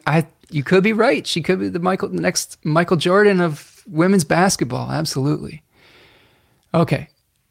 Devin says Chiefs with a proposal to T Swift at the 50-yard line. Oh man, that would be, wow, that would be something, right? I'm warming up to that relationship, and I think that just seeing young people in love is fine. It's good. It's all right. We can support that. Rachel says, I think it will help us to value the investment of our time, astrological education as well, Spencer. Good. Okay. KP says, no animal next. No, there's an animal. Let's do the animal, friends. So the animal I got for you was very poignant for myself and for this lunation. I got the mountain lion. And I will say that this is one of my personal animal teachers and spirits, is the mountain lion. This is probably the one I resonate with the most. I had a shaman type person help me with this at one point, and the mountain lion came up for me. So I've lived this as a Leo ascendant and North Node, and resonate with this animal as a person who lives on the North American continent as well. So let's talk about this mountain lion. Mountain lion is interesting. First of all, it's a predator. It's a hunter. So sometimes we have to hunt big prey. The way I've experienced mountain lion as a teacher is there will be times where I am pursuing an elk, right? And where I'm pursuing a big project. And it's very much done in secret. Sometimes people won't know until I've, released it that I've been working on this thing. And it takes a lot of energy to get something like that done. I think that the mountain lion teaches us that we are pursuing, sometimes we have to spring into action when we're pursuing something. And then we take down the animal, gorge ourselves on the sustenance, and then we have to rest. So I feel like mountain lion teaches us timing, about sometimes we just absolutely have to spring into action and have we have to pounce, right? And then other times we need to rest. So our timing as mountain lion type people may not look like everyone else's. We may look like we're resting when we're actually hunting. And we may look like we are not doing anything when we're actually just recovering from a big project or a big challenge. The mountain lion also teaches us about responsibility and leadership. And the I Ching really talked about this perfectly when it's talked about to be a great leader, you have to be in service of the people that you're leading. And mountain lion teaches us that. Mountain lion also teaches us that we should not insist that people follow. This has been a tough lesson for me as a Leo rising, is that when I insist that people follow, I'm not allowing them their free will to choose whether they will follow or not. So the mountain lion teaches us that we can be our most authentic selves and set an example without insisting that people follow. Some people will choose to, and some people won't. Like the things we've been talking about today, some people will choose to sign up and do something like that. Some people won't, and that's okay. And you shouldn't insist that they do. You give them the option to do so. So in your own life, how can you take on the mantle of responsibility, which when it comes down to it is the ability to respond, responsibility. You see that? I love thinking of it that way. We have the ability to respond to the needs of our lives, of our current lives, which are sometimes different than the lives that we've lived up to this point. Just an example of all the things I've been talking about today. The way that I conducted my business in the past was possible through having many, many less responsibilities. And that's just not feasible moving forward in my current situation. There may be a situation in your life where you can't apply the methods of an old life to your current situation. We all have changes that we have to make in our life, and we have to tap into the spirit of this mountain lion. And I love this picture. Like Rachel says, I love this imagery, because it's showing this mountain lion at the top of a snowy mountain. It was very Aquarian, right? So sometimes the animals will speak to us through the complementary medicine or energy to the placements that we are experiencing. So this energy is complementary to Aquarius. We are going to the top of the mountain so that we can maybe take action. We're observing so that we can pounce on something eventually, right? So yes, Devin says mountain lion for a Leo rising. Yes, it's very cool. Yes, and I pull these randomly. Chris says I can feel it. Yo, good. Tracy says Leo sun here with a Leo rising daughter. Yes, I mean, it's so amazing to me how synchronous much of the divination is. I pull the I Ching randomly and I pull the animal randomly, and it always has something to teach us that connects with the astrology. Kate says, I hope to see group education enrollment be sustainable for you too. I wanted to be in one so bad. Yes, absolutely. Kate says, and Mountain Lion, really? Sometimes the universe is like Spencer. Yes, yes. And I'm not lying when I say that this is probably the animal that I resonate most with as a teacher for my own life, for better or for worse. Like I've learned some tough lessons through Mountain Lion energy, where sometimes I have to not be as intense, and sometimes when I'm trying to encourage people, I need to soften. And the other lesson I will say about the Mountain Lion that is important is that its prey is a balancing energy. An elk is an animal that can run for miles without getting tired. So there is the lesson of endurance that comes through the mountain lion and its predator-prey relationships as well. So sometimes mountain lion people will exhaust themselves with a burst of energy and then they have to rest. And elk teaches us to be in it for the long haul. And Aquarius moon teaches us to be in it for the long haul. Think about how you can sustain energy over time, okay? Oh, let's say public Q&A, Dawn says, help you limit the time easier. Okay, I like that. Do a combo of many of those ideas. Thank you, Scarlett. Nice to see you, friend. Nice to see your friend here, your face here in the chat. I love this feedback. Rachel says, love this imagery. Yes, with the snowy mountain lion. So good.